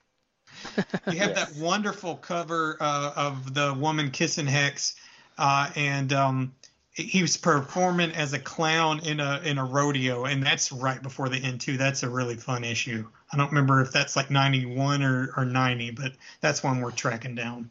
So that is a beautiful cover. I love. That's one of my favorite. Neil Adams did a mock of that fairly recently, when he was doing the covers for Cover Bees. As Kirk would say, it's bootyful. Yeah, that's bootyful. I like beautiful things. As ugly and deformed as Hex is, he does have his women, He did all right. Yeah, he does all right. He never had a problem. You know what? Old Snake Eyes always did pretty good too, though, and he was pretty, unlike the movie, pretty messed up in the facial area. Yeah. So, do you want to go, Kirk, or do you want me to go? I can go. Okay. And I want to make sure we thank Joe for setting a date for Western Comics Month. There was a lot of chatter about, when should we do it? And Joe's the one who actually knew when, what is it, National Cowboy Day is? Yeah, it's National Cowboy Day in July. Yep. So Joe is like the daddy of Western Comics Month, setting the date for us. So thank you, Joe. You're welcome. Well, I chose this one because I actually got my son interested in Western. He's playing Red Dead Redemption, I think. Yep. And he asked me if there were any comics based on that, and I said not that I'm aware of. He said, well, is there anything like that? And it's hard for me to say for sure because I've never played the game, but I just decided selfishly, well, obviously Jonah Hex is like that. Isn't So Red Dead Redemption zombie western? I have no idea. I think there's zombies in there. Well, we'll just say it's just like Jonah Hex. So you should have. Well, the Vertigo series, you could do that. Yeah, some of those worm or like the big Well, worm. I don't know if he's ready worms for and any Vertigo such. series. I mean, he can handle some weird stuff in his video game, but reading stuff seems to, it's like he knows the video game stuff isn't real, but any other media messes with him a little bit. Is this your eldest or your youngest? This is my youngest. Okay. I think my eldest is a lost cause. So, at my funeral, y'all tell him that he broke his daddy's heart and wouldn't read comics. I thought he broke his heart when he was vacuuming. Oh, that's true too. Or when he didn't refill the toilet paper roll. That was all of them, including my wife. Anyway. Quit blowing your nose with that toilet tissue. I chose for this episode of our Western Comics Month of Naked Joe's Comic Show, Jonah Hex number 40, cover dated September 1980. And it's got the big banner across the top saying, starting now, 8 more power-packed pages of Western action. Michael Fleischer is the writer, and Dan Spiegel is the artist. So as soon as you read those credits, you know it's going to look pretty. You know it's going to look pretty. And Fleischer, to me, is the Jonah Hex writer. Totally. Up until Palmiotti and Gray, 100%. And it's got a wonderful cover by Luis Dominguez. And my only complaint about the entire issue is there's a little button on one of the Outlaws jackets on the cover of the Jonah Hex that has always looked a little bit like a sheriff's badge to me. And from the time I saw this, when it came out, when I was, I guess, 7 years old, I was like, why is the sheriff shooting Jonah Hex? What is going on? So to read on, we open up on the story, The Rainmaker. We open with a full-page splash of Jonah riding his horse, and Dan Spiegel does an excellent job of showing shadows under the horse, showing you that the sun is beating down on Jonah, the ground is dry and cracked, and he's saying he's complaining about the heat and how this drought has got to end, or everybody that's farming around here is just going to have to start selling sand. And suddenly a man appears driving a wagon with Native Americans chasing after him. Hex gives the pursuers a dose of 30-06 persuasion, saves the man, and runs the Native Americans off. According to the man's wagon, he is a rainmaker, and he claims the natives did not understand that his services are not guaranteed. They had held him hostage, waiting for rain, and he had to kill some of them to make his escape. He gets Hex to escort him to the next town where they are waiting for him and his services. The crowd awaits him as they ride up, and the whole town is out waiting to see if this man can end the drought. Rainmaker says he's going to skip the formalities and get right to work, and Hex notices some suspicious-looking men. One of them he thinks actually has a bounty on him, and they ride off into town, and Hex follows. And he meets up with them at the Wells Fargo branch in town, catches the group in the process, and he guns down one of the gang members. Another one comes in from the back and startles Hex and gets the drop on him, gunning Hex down. Hex appears to be dead, and the gang rides off with the loot to their hideout, where they meet up with, guess who? The mastermind, the ringleader. It's the Rainmaker. Meanwhile, we find that Hex is actually still alive but badly injured. The town doc is patching him up and telling him he's got to rest. There's no point in chasing after those guys because he's just barely holding himself together. Hex ignores the doctor, gathers his gear, and rides off after the robbers. He arrives right after the Rainmaker murders his compatriots in their sleep. The Rainmaker manages to overpower the weakened Hex and escapes into the night. During the night, it has begun to rain, and it's not just any rain, but it's a heavy downpour. The streets are flooding, the river's rising. He gets to the river, where the ferryman says with the storm raising the river levels the way it has, he can only carry one horse on the ferry and maybe some of his gear. So the Rainmaker ditches the wagon and grabs the stolen money bags out of the back. The ferryman realizes what they are and says something to him, which was a bad idea because the Rainmaker guns him down and decides he'll ferry himself across. Rainmaker gets on the ferry with his one horse and all his loot, but loses control in the powerful storm. He loses the money, which sinks to the bottom. The horse appears to be drowning, and the Rainmaker doesn't appear to be far behind. Manages to make it to the shore, where he's thankful to be alive. He starts thinking how lucky he is. He's lost all this money, but at least he's still got his life. And he looks up on the shore, and the Indians that he escaped from earlier were waiting for him and looking down on him. We end up with Jonah going after him in the rain and thinking to himself how there's no way he's going to catch him, that this storm has washed away all the tracks. He's never going to find this guy. He's probably sitting somewhere, spending his money and drinking his whiskey. We close with the body tied to a tree that the reader sees with multiple arrows sticking out of him. Our bonus 8 pages of Western action are Iowa Joe's favorite character in all of comic books. It's Scalp Hunter. Oh, man, I thought they had Superman in this issue. It's a Scalp Hunter tale written by Jerry Conway with art from Dick Ayers and Romeo Tanghal. Well, at least it'll look nice. It does. Kiwanote is bathing in the river, washing away civilization's filth after spending too much time among the white man. As he bathes, he notices a body floating by on a drifting log. When he gets to the body, it comes alive and attacks. The man starts screaming out like a madman and attacks Kiwanote. During the struggle, they drift near the breaks. The half-drowned man is knocked unconscious on the rocks. Scalp Hunter's strength and ability to remain calm saves them both as he navigates through the rocks and away from the edge and gets them both to the shore. Builds a camp and a fire and feeds the man and tells him to rest. During the night, the man awakens and tries to steal Scalp Hunter's horse. Kiwanote is able to stop the well-trained horse with just a whistle. The sudden stop throws the rider. Kiwanote pulls his knife and grabs the man by the hair. Demands answers from this thieving man, warning him that the White Eyes call him Scalp Hunter.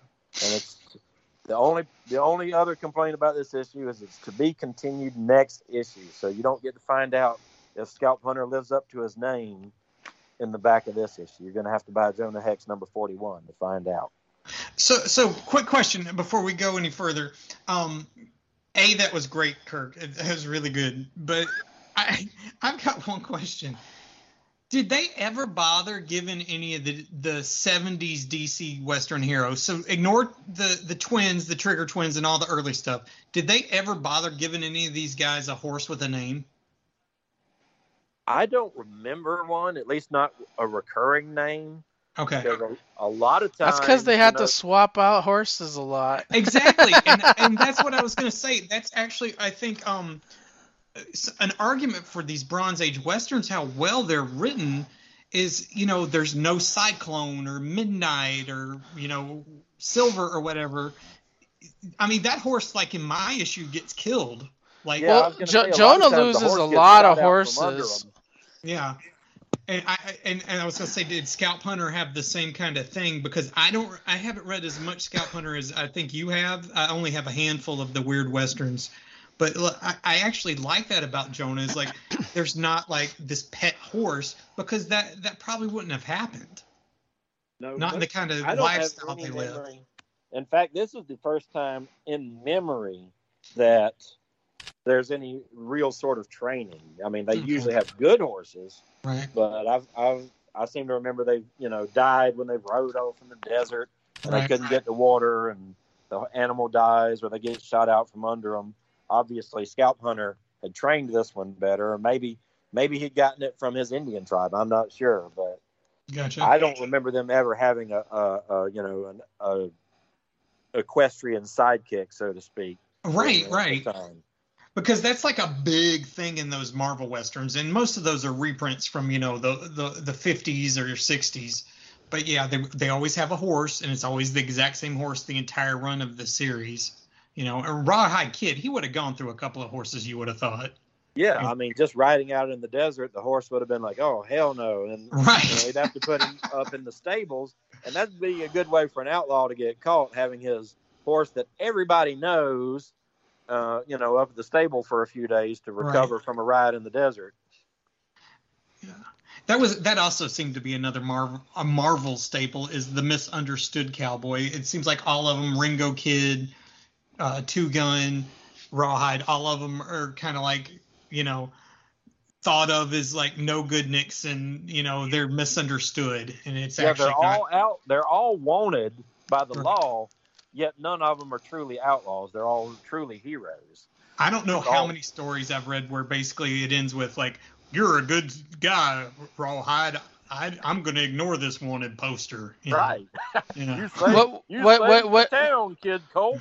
What do you prefer, the DC Western to the Marvel? I think I do. Because I picked up a lot of the Marvel one just because I hadn't read many for this month, and I'm enjoying them for what they are, but they're very simplistic, and you read the same story over and over, and it's probably because Stan Lee, God knows how many of these he had written, and you probably start rehashing ideas. But aren't they a decade? Lot of repetition to those. But aren't they like a decade too before?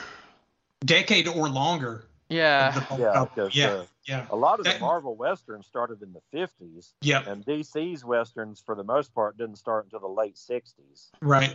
You had Batlash somewhere around 68, 69. Jonah Hex came along around 1970. Scalp Hunter came around later in the decade. Right. 76, 77. Yeah. For the DC characters, I mean, they did have some in the 50s and 60s, like the Trigger Twins. Right. I think Pow Wow Smith was one. Pow Wow Smith, yep. But they didn't stick around like Marvel's characters did. No, and I like that. I mean, it's just like comparing, some of the old Stan Lee stories of anything compared to Marvel modern writing. There's still a charm to it, but it does really make you appreciate the craftsmanship that went into those Jones. I mean, this is, in the era where Claremont was really world building with the X-Men. Think of like how many threads were in just those 2 issues of Jonah Hex I did. There was like 5 to 6 threads going on that were carried on, 4 to 5 issues prior and forward. So I really appreciate that about him. I think it was ahead of its time and probably not totally appreciated. I don't think it is. I think a lot of people won't even read them. They'll just say, that's not, quality stuff because it's not Claremont. It's not X-Men. Right. And I just don't think they get the credit for the quality they can attain. I mean, I've met many people who've said that they've picked up a Sergeant Rock or something because of something we've said online, and they're like, I was blown away by how good the story was, how good the artwork was, and the same with Jonah Hex. And that people just disregard this stuff as for some reason as this is disposable and kiddie stuff, whereas their heroes are serious. And I'm like, I think y'all, are really missing the boat on this. It's because in America, superheroes dominate. But even Sergeant Fury, as much as I enjoy it, I think there's a higher level of storytelling in the DC stories than in Fury stuff. And I totally I love agree. the Howling Commandos, but I think Rock is written better. The Losers are written better. Yeah, I definitely. I thought it was bias. a big difference. Even when I was young, it was like I would get a copy of Sergeant Fury and compare it to an issue of Sergeant Rock, and I was like, I want to trade that comic away. I don't like the Sergeant Fury, but I would keep the Sergeant Rocks because I was like, it just wasn't for me. It was kind of boring for me. Like, I don't know what it was, but now I might think differently. But when I was a kid, there was like flair to Sergeant Rock. Yeah, I think there's a charm to Fury, but once again, I think it's because it feels dated, and that's where it's a nostalgia charm when you're reading it, whereas the Rock stuff holds up still. Yeah. The Haunted Tank still holds up. Well, some of the Southern stuff people might have a problem with now, unfortunately, but the actual storytelling's still well done. Yeah.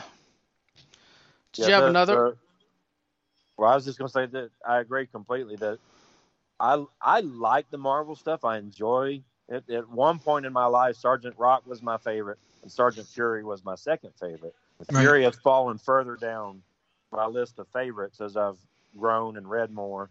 But it just is. It's like apples and oranges. They're both war books, but To me, Yeah, the it's DC is a different. much more serious tone where you're not sure if this guy's going to survive the issue, whereas Fury, it's kind of a superhero story set in wartime. The Yep. Howling Commandos are rather invincible, and they storm Hitler's fortress. Hitler manages to slip away, but they make it out from behind the deepest part of the German lines, and they're back getting cussed out by Happy Sam Sawyer at base the next day. Yeah. Well, it's kind of like taking a Silver Age Superman story and comparing it to like Jerry Conway Spider-Man. It's not really fair, you know, because it's just a different level of sophistication to it. And I think both of them are great. I love Silver Age Superman, but it's not it's a different style of writing. Yeah. Do you have another one, Kirk? I did, and it's kind of a fringe Western book to me. I've bought these out of Western comic boxes, and I've bought them out of war comic boxes. It's Tomahawk, number 118. Oh, I love that. From September, October 1968, and it's called Tomahawk, Guilty of Murder. What number was this? Number 118. And we open on a count. So this is one character that I don't have. If I have any, maybe 1 or 2 issues of. I don't have too much Tomahawk. I don't have. I have one. I've got a nice run towards the end of his series, but not a lot before that. I would say every issue I've got is probably after number 100. Tomahawk is one of those that would have benefited really well from getting a showcase. That way they could have got, some of those stories out there for people to read cheap. It's a shame that they quit before they got to that series. I really think they're missing the boat, because showcase is a great way for people to try new things and discover new things, and they've just abandoned it. And it's like DC is like the Batman network now, and everything of us. Here's Batman and Batman's villain Joker and Batman's sometimes girlfriend Catwoman, and here's Batman and Harley Quinn. There's Batman and hey, let's put Grifter in Batman, and I'm like, there's more than Batman in DC, right? I looked at the solicits for coming up October. It's about to get even worse. It really is. But it's all about marketing and. Batman, but good Lord, DC, give me something besides the Batman. It's what sells. I mean, it is. So if you're a bean counter, you're gonna want to put out more of what sells and less of what doesn't. I mean, it's just the nature of the business. And I can understand that, but it always seems short-sighted, because we've seen so many fads in comics where they kind of, feed the beast and focus on one character, and then it kind of dies off. Because, I remember at one point Punisher had just a crap ton of books, and then everything got canceled after a while. And it took a while for Punisher to really rebound from all that. And Batman is the standard of the market. Like, he's even like what the sales are mathematically computed by. I'll even play devil's advocate. If it wasn't for him, we wouldn't have seen El Diablo or Grifter in a book anytime recently. At least the characters are getting used. Well, I will say I'm thankful for that. As long as they don't just totally screw up the character anyway. They try to do what they can to diversify their line. Like in New 52, they tried to throw out Western and war and everything, but it didn't work. It didn't sell. And then when DC between New 52 and Rebirth, there was DCU, and they diversified their line with Prez and a bunch of other stuff. And that was a good book. Yeah, they had Prez and Batmite and like just a lot of weird stuff. Gotham Academy. Bizarro, Gotham Academy. I mean, and those didn't take off. So I understand where they're coming from, because you got to please your boss, and your boss is saying, well, how many copies did you sell? And then they throw you a bone every now and then just so they can keep the licensing rights. Right. But that's what's happening. I think that Gotham Academy, this is a little off topic, sorry, but it just made me think. I think that Gotham Academy was the right book, but the wrong format. That should have been one of those like those young adult graphic novels, and I think it would have been a hit. Yeah, I agree. It needed to go to the Scholastic It sure did. route instead of the direct market. Because it was basically a really cute book, and it was a good kid book, and it just didn't hit it. It didn't get to its audience. Kid book or not, it was good. Like it was good. I liked it a lot. The mystery behind it, it was more like an all ages. It was just it really was. Yep. Well rounded. Anyway, we run you off the rails there, buddy. I'm sorry. Let's hear about Mr. Tomahawk. No, you're fine. I enjoy talking about comics like nothing else. Me too. Let's get back on to Tomahawk. Number 118. Tomahawk, guilty of murder is the name of our tale. We open on a council of chiefs who are deciding whether they will align with the British, Redcoats, or the Yankees, and they have decided to postpone their decision until Firecloud arrives because he has had experience with both sides. They want to hear his opinions on this before they decide for sure. So Tomahawk and his Rangers are tasked with escorting Firecloud safely to this very important meeting. British Commander Sly has a plan, though. Sly has Bruiser Benson infiltrate the Rangers. Tomahawk is very suspicious of Bruiser, but the Rangers seem to like him. Bruiser sets up some traps, but the Ranger's skill keeps the group alive. Bruiser sneaks off after stealing Tomahawk's rifle and powder, brings it to Sly while all his fellow Rangers are sleeping. He asks Sly, "What is the plan?" Sly says, "I'm setting Tomahawk up for murder," and kills Bruiser. The Rangers find Bruiser's body near the camp and Tomahawk's fired rifle. They hold a trial. Tomahawk is found guilty and seemingly executed. They leave that poor bastard's body and move out. Sly and his Redcoats advance to inspect the body. They've been waiting in the woods. They come out to see the body and shoot him in the head. It seemed a little brutal, but the Sly wanted to finish him off and make sure he was dead. Suddenly, the Rangers burst out and attack the Redcoats. They've been tricked. He wants to know how. Tomahawk says they dressed up Bruiser's body in his buckskins. So they managed to get Firecloud to the Council of Chiefs, who advises them to align with the Yankees.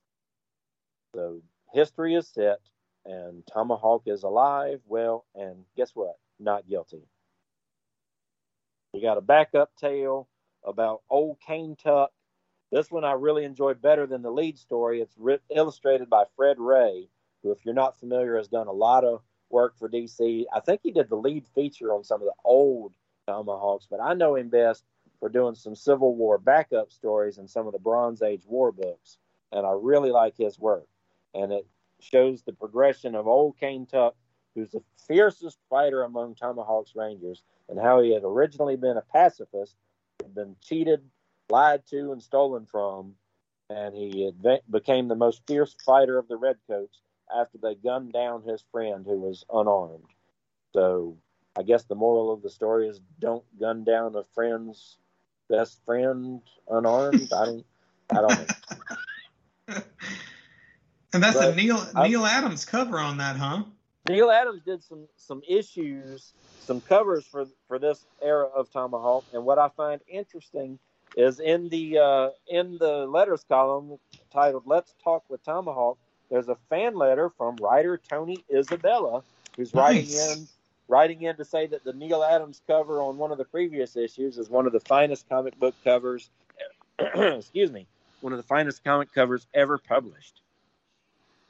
That's interesting that the two covers that he did is Tomahawk either strapped to a tree or strapped to the ground in 119. Right. 119 looks a lot like the Weird Western with Tex. Yeah, it does. I like the Weird Western one a little more as far as the layout of the design that is there.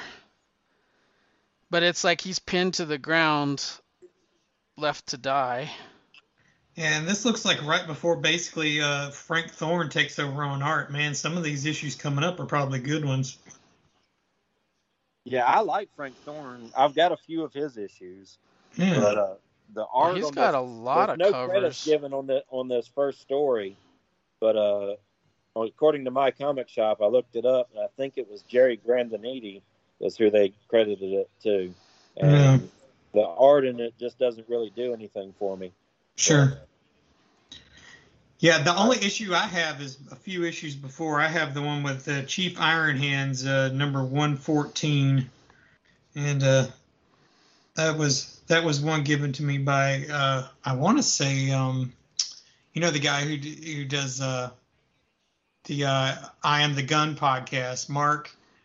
He sent me that one, and that's the only issue of Tomahawk I've even got. I really liked it though. I only have is it 137, Swing? which is a Joe Kubert one. It actually looks like an episode of Bloom on the comic book. But Yeah, it does. It really does. Son Yeah. of Tomahawk. Yeah, I love that comic Bloom. It's so good. That's one of That my was good favorite stuff. reads of the year so far. So what I got is Weird Western Tales number 19. It's a 20-center book. This is by John Albano and Tony DeZanuga. He draws a lot of westerns, and he does a really good job of art doing it. This is a prison. What do they call it? A chain gang type thing, where Yeah. the cowboys are sort of watching over the prisoners, and it's a prison break. And during the prison break, one of these guys gets away thanks to this one guy. And Jonah Hex is hired. Well, actually, there's a bounty on this guy's head to go after it. And the thing about this guy is he poisons the water holes everywhere he goes. So anybody that follows him, if they stop to get water in terms of their horse or them, they'll die. So Hex goes after him, and he does capture the one guy that rescued him, but he captures both of them, but they get away, and then he kills the one guy, his friend, which is weird because he's a black African American that saved this white guy from jail because apparently in the past he saved him from a hanging, and now he's paying him back by saving him, but he ended up killing him. And Jonah Hex is sort of knocked out. He saves a little kid. That kid is kind of crucial. He carries him on his shoulders the whole time. They find a wagon with his parents dead because they drank the water, and the kid is all that's left, and Hex carries him along to try to take him somewhere, and then gets injured, and he's rescued and healed back by a beautiful blonde woman who doesn't seem to care about his ugly looks and is actually attracted to him. But he leaves the kid with her and then takes off on his mission to go capture the guy. And then there's a huge gunfight, and Hex gets shot again in a gunfight, and then later finds the guy dead or talking to him like, I had forgotten I poisoned this hole because he got thirsty and he ended up drinking his own Kool-Aid and killed himself, which was a very interesting twist to the story. The other thing I want to say is Way to go, dummy! I bought this from my comic shop, and it was listed as a VG Fine copy, and it looks like near mint to me. I mean, it looks fantastic. The second story is El Diablo, and this one I really enjoyed. I don't know a lot about El Diablo, but he seems to be like a Zorro type character with some kind of bout of supernatural. Right. And this is by Cary Bates and Alfredo Alcala. And it starts off as there's a train going, and this blonde woman is screaming like, "Don't kill my father! Don't kill my father!"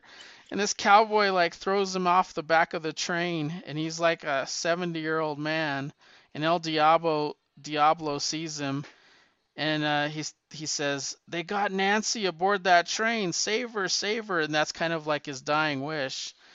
And meanwhile, there's a train station, and the train blows past it. Like everybody's waiting for the train, and the train goes speeding past it. Well, it turns out that this train has been hijacked by a bunch of criminals, and there's gold on this train, so they want the gold, and they're killing the passengers as they need to. Either that or throwing them off the train. And El Diablo boards the train and ends up fighting some guys. The guy draws the gun, and he has those like bolos or whatever, those strings tied with balls. He throws them and like knocks the gun out of his hand, and then when he's fighting him, he shoots. They're in the back of a train that's carrying coal. He shoots the latch on it, and the coal kind of takes the guy out, which is a key part to the scene because there's gold on this train. And then he takes out like 5 or 6 members of the train. One of them's really funny because he runs into this one guy and he goes, "No, not El Diablo. I heard stories about you. No devil's laying a hand on me. I'll jump off and save my own skin." And he jumps off the train, and it's off a cliff. The train happens to be going off a cliff, and he falls to his death. But it's a really bad timing. I thought that was hilarious.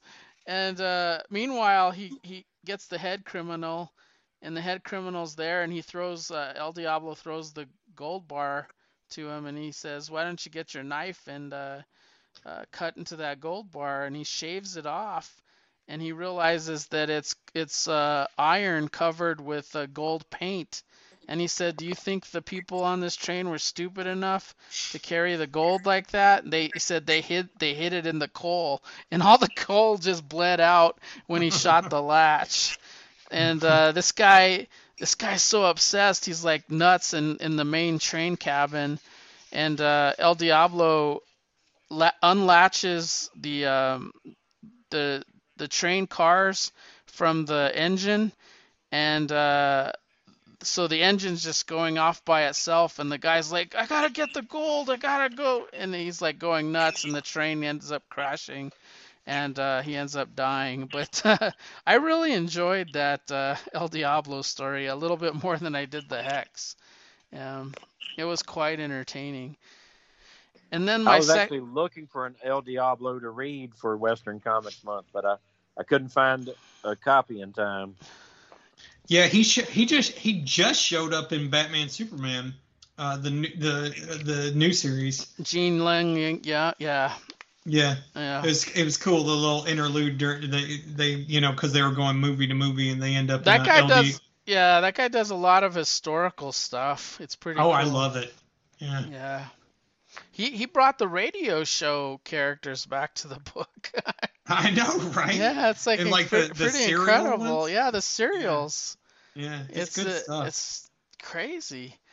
My next book is I just ran across this one. I bought it at the shop just like 2 weeks ago. I already had it, but I was like, I can never turn down an Elvira comic. Sure. So it was there as Elvira's House of Mystery #3.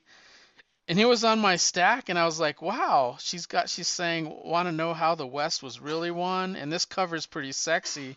She's got the gun, and she's like blowing on it, blowing the smoke that's off the gun. It's a beautiful cover by Dennis Cohen and Dick Giordano. But the art is done by Stan Walk, and it is beautiful. He draws Elvira really nice. Joey Calaveri is the writer, and the opening scene, if you've read Elvira's House of Mystery, it's kind of interesting because it opens up like in the early issues of her running away from a mob, and they're trying to burn her like in Frankenstein's monster. They're trying to kill her, and she ends up opening the door to the House of Mystery, and uh, Kane is missing, and she sort of takes over like the storytelling of the house, and that's how she got there. But she's all in Western gear, and she's like gonna tell us this story. And this story has a singing cowboy, but the singing cowboy's a skull. And it's pretty funny because she doesn't like his singing at all.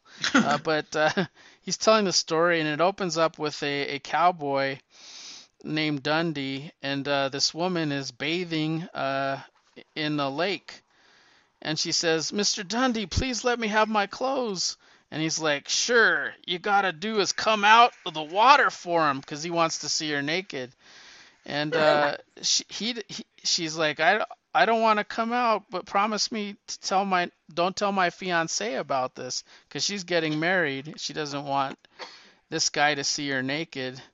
And he's jealous of this guy. He's like, "You'll never marry Phil Brown. He's got milk in his veins." Well, Phil Brown comes out. There's a huge fight. These guys fight in the lake for a long time, and it looks like her fiance wins. And she eventually comes out of the lake naked, but her fiance gives her some clothing off of his back. And it looks like he beat the crap out of the guy that was trying to see her naked. But he says, "You'll never get married." He's like totally jealous. So they get married. They go to the preachers. Both father-in-laws are there.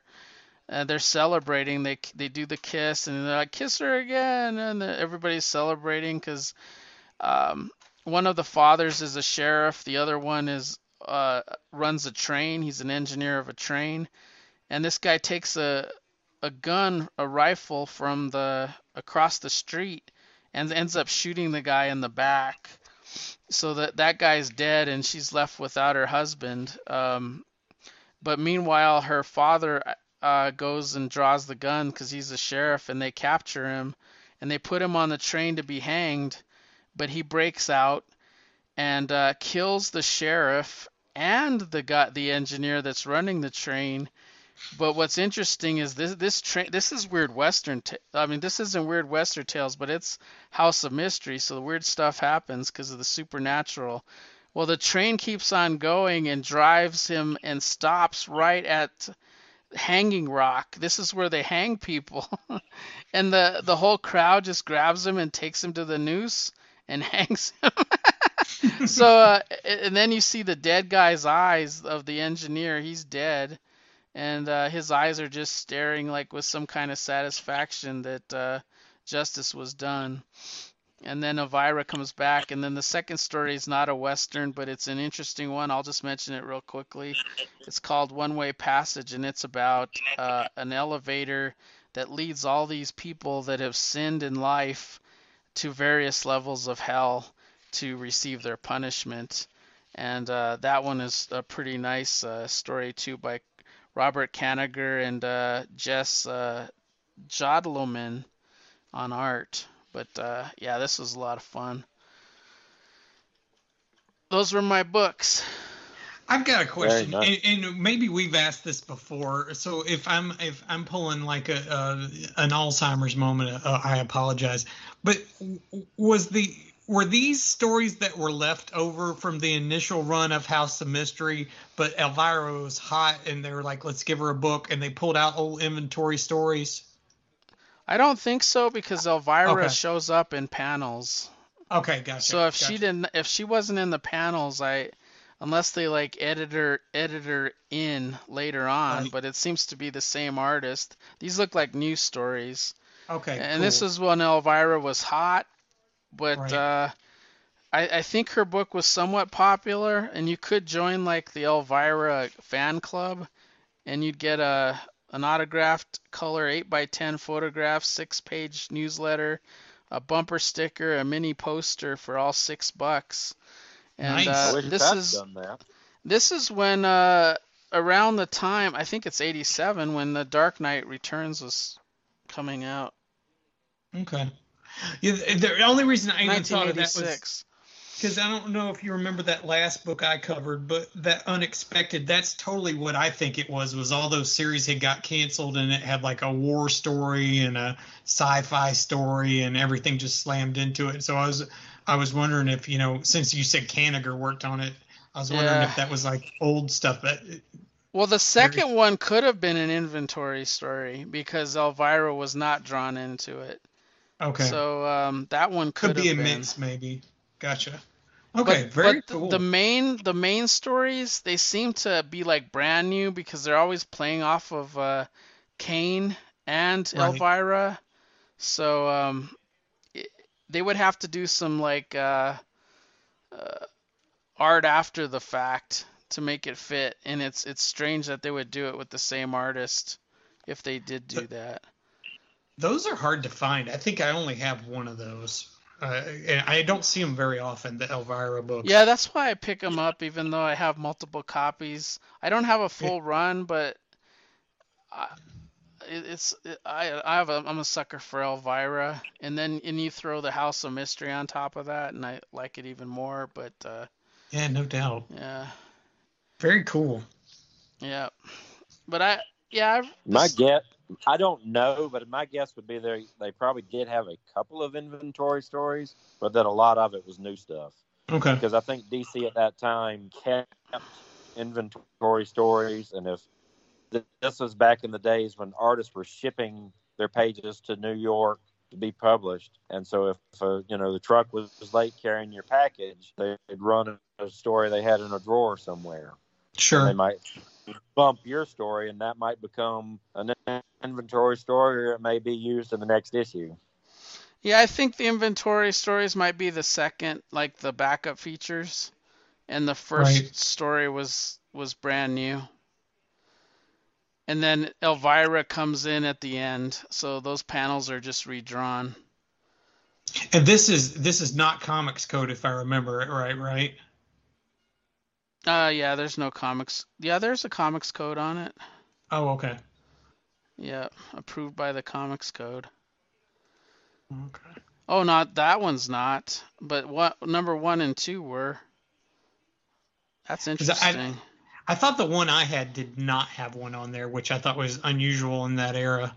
Well, And I was, it's weird because some of them have it and some of it don't, as I'm looking through the covers right now. yeah, I'm gonna double check mine now while we're talking about it because I have the back to school one, and okay, no, it is one that had the Comics Code on it. My bad. Yeah, number 11 has a Dave Stevens cover too. Mm-mm-mm. Yeah, that's a pretty one. Yeah, these ones are He's one hard of to the come creators by. I miss the most. Dave, yeah, he did Yeah, some good stuff. He did very little, but what he did was magic, you know. yeah. So he did a lot of covers, but interiors, man, you have the Rocketeer and some other weird titles, but there isn't a lot of interiors. And the Rocketeer, man, it's amazing that movie is so perfect because the comic book was very sporadic and went across 3 different companies for him to tell that arc. Yeah, I feel like I have some of it. I have what was it, Star Slayer? It was like Yeah, the backup. yeah. I have those. Yeah, And then it went to that's Rocketeer Adventures, and I think Rocketeer Adventures was it Kamiko or it was some other title, and then it went to Dark Horse. It's crazy. it bounced everywhere. Yeah. And then IDW recollected it, but we wrapped it up, and that was a good show, good Western show. Good job for mentioning it there, Joe. Yeah, I thought it would. Too bad Rob missed it. But he's at the drive-in, probably watching Snake Eyes. Well, I hope he enjoys it. I'm glad that anytime we get to talk to you guys, it's not often enough. We're gonna have to like start a spin-off show just so we can talk more. Yeah. I'm all for that. All right. So you guys can reach us at Iowa's Joe, at Big Five Army, and at Mike Myers Brunch, and at Rob Krieger on Twitter. And we'll be back with next month's themes once Joe tells us what it is. I'll get on it. Hot babes laying in the bed on the Jonah Hex cover. Yeah, it's a romance comics or something. Romance month. But it's been a pleasure, and you guys have a good night, I guess, because you guys are pretty late.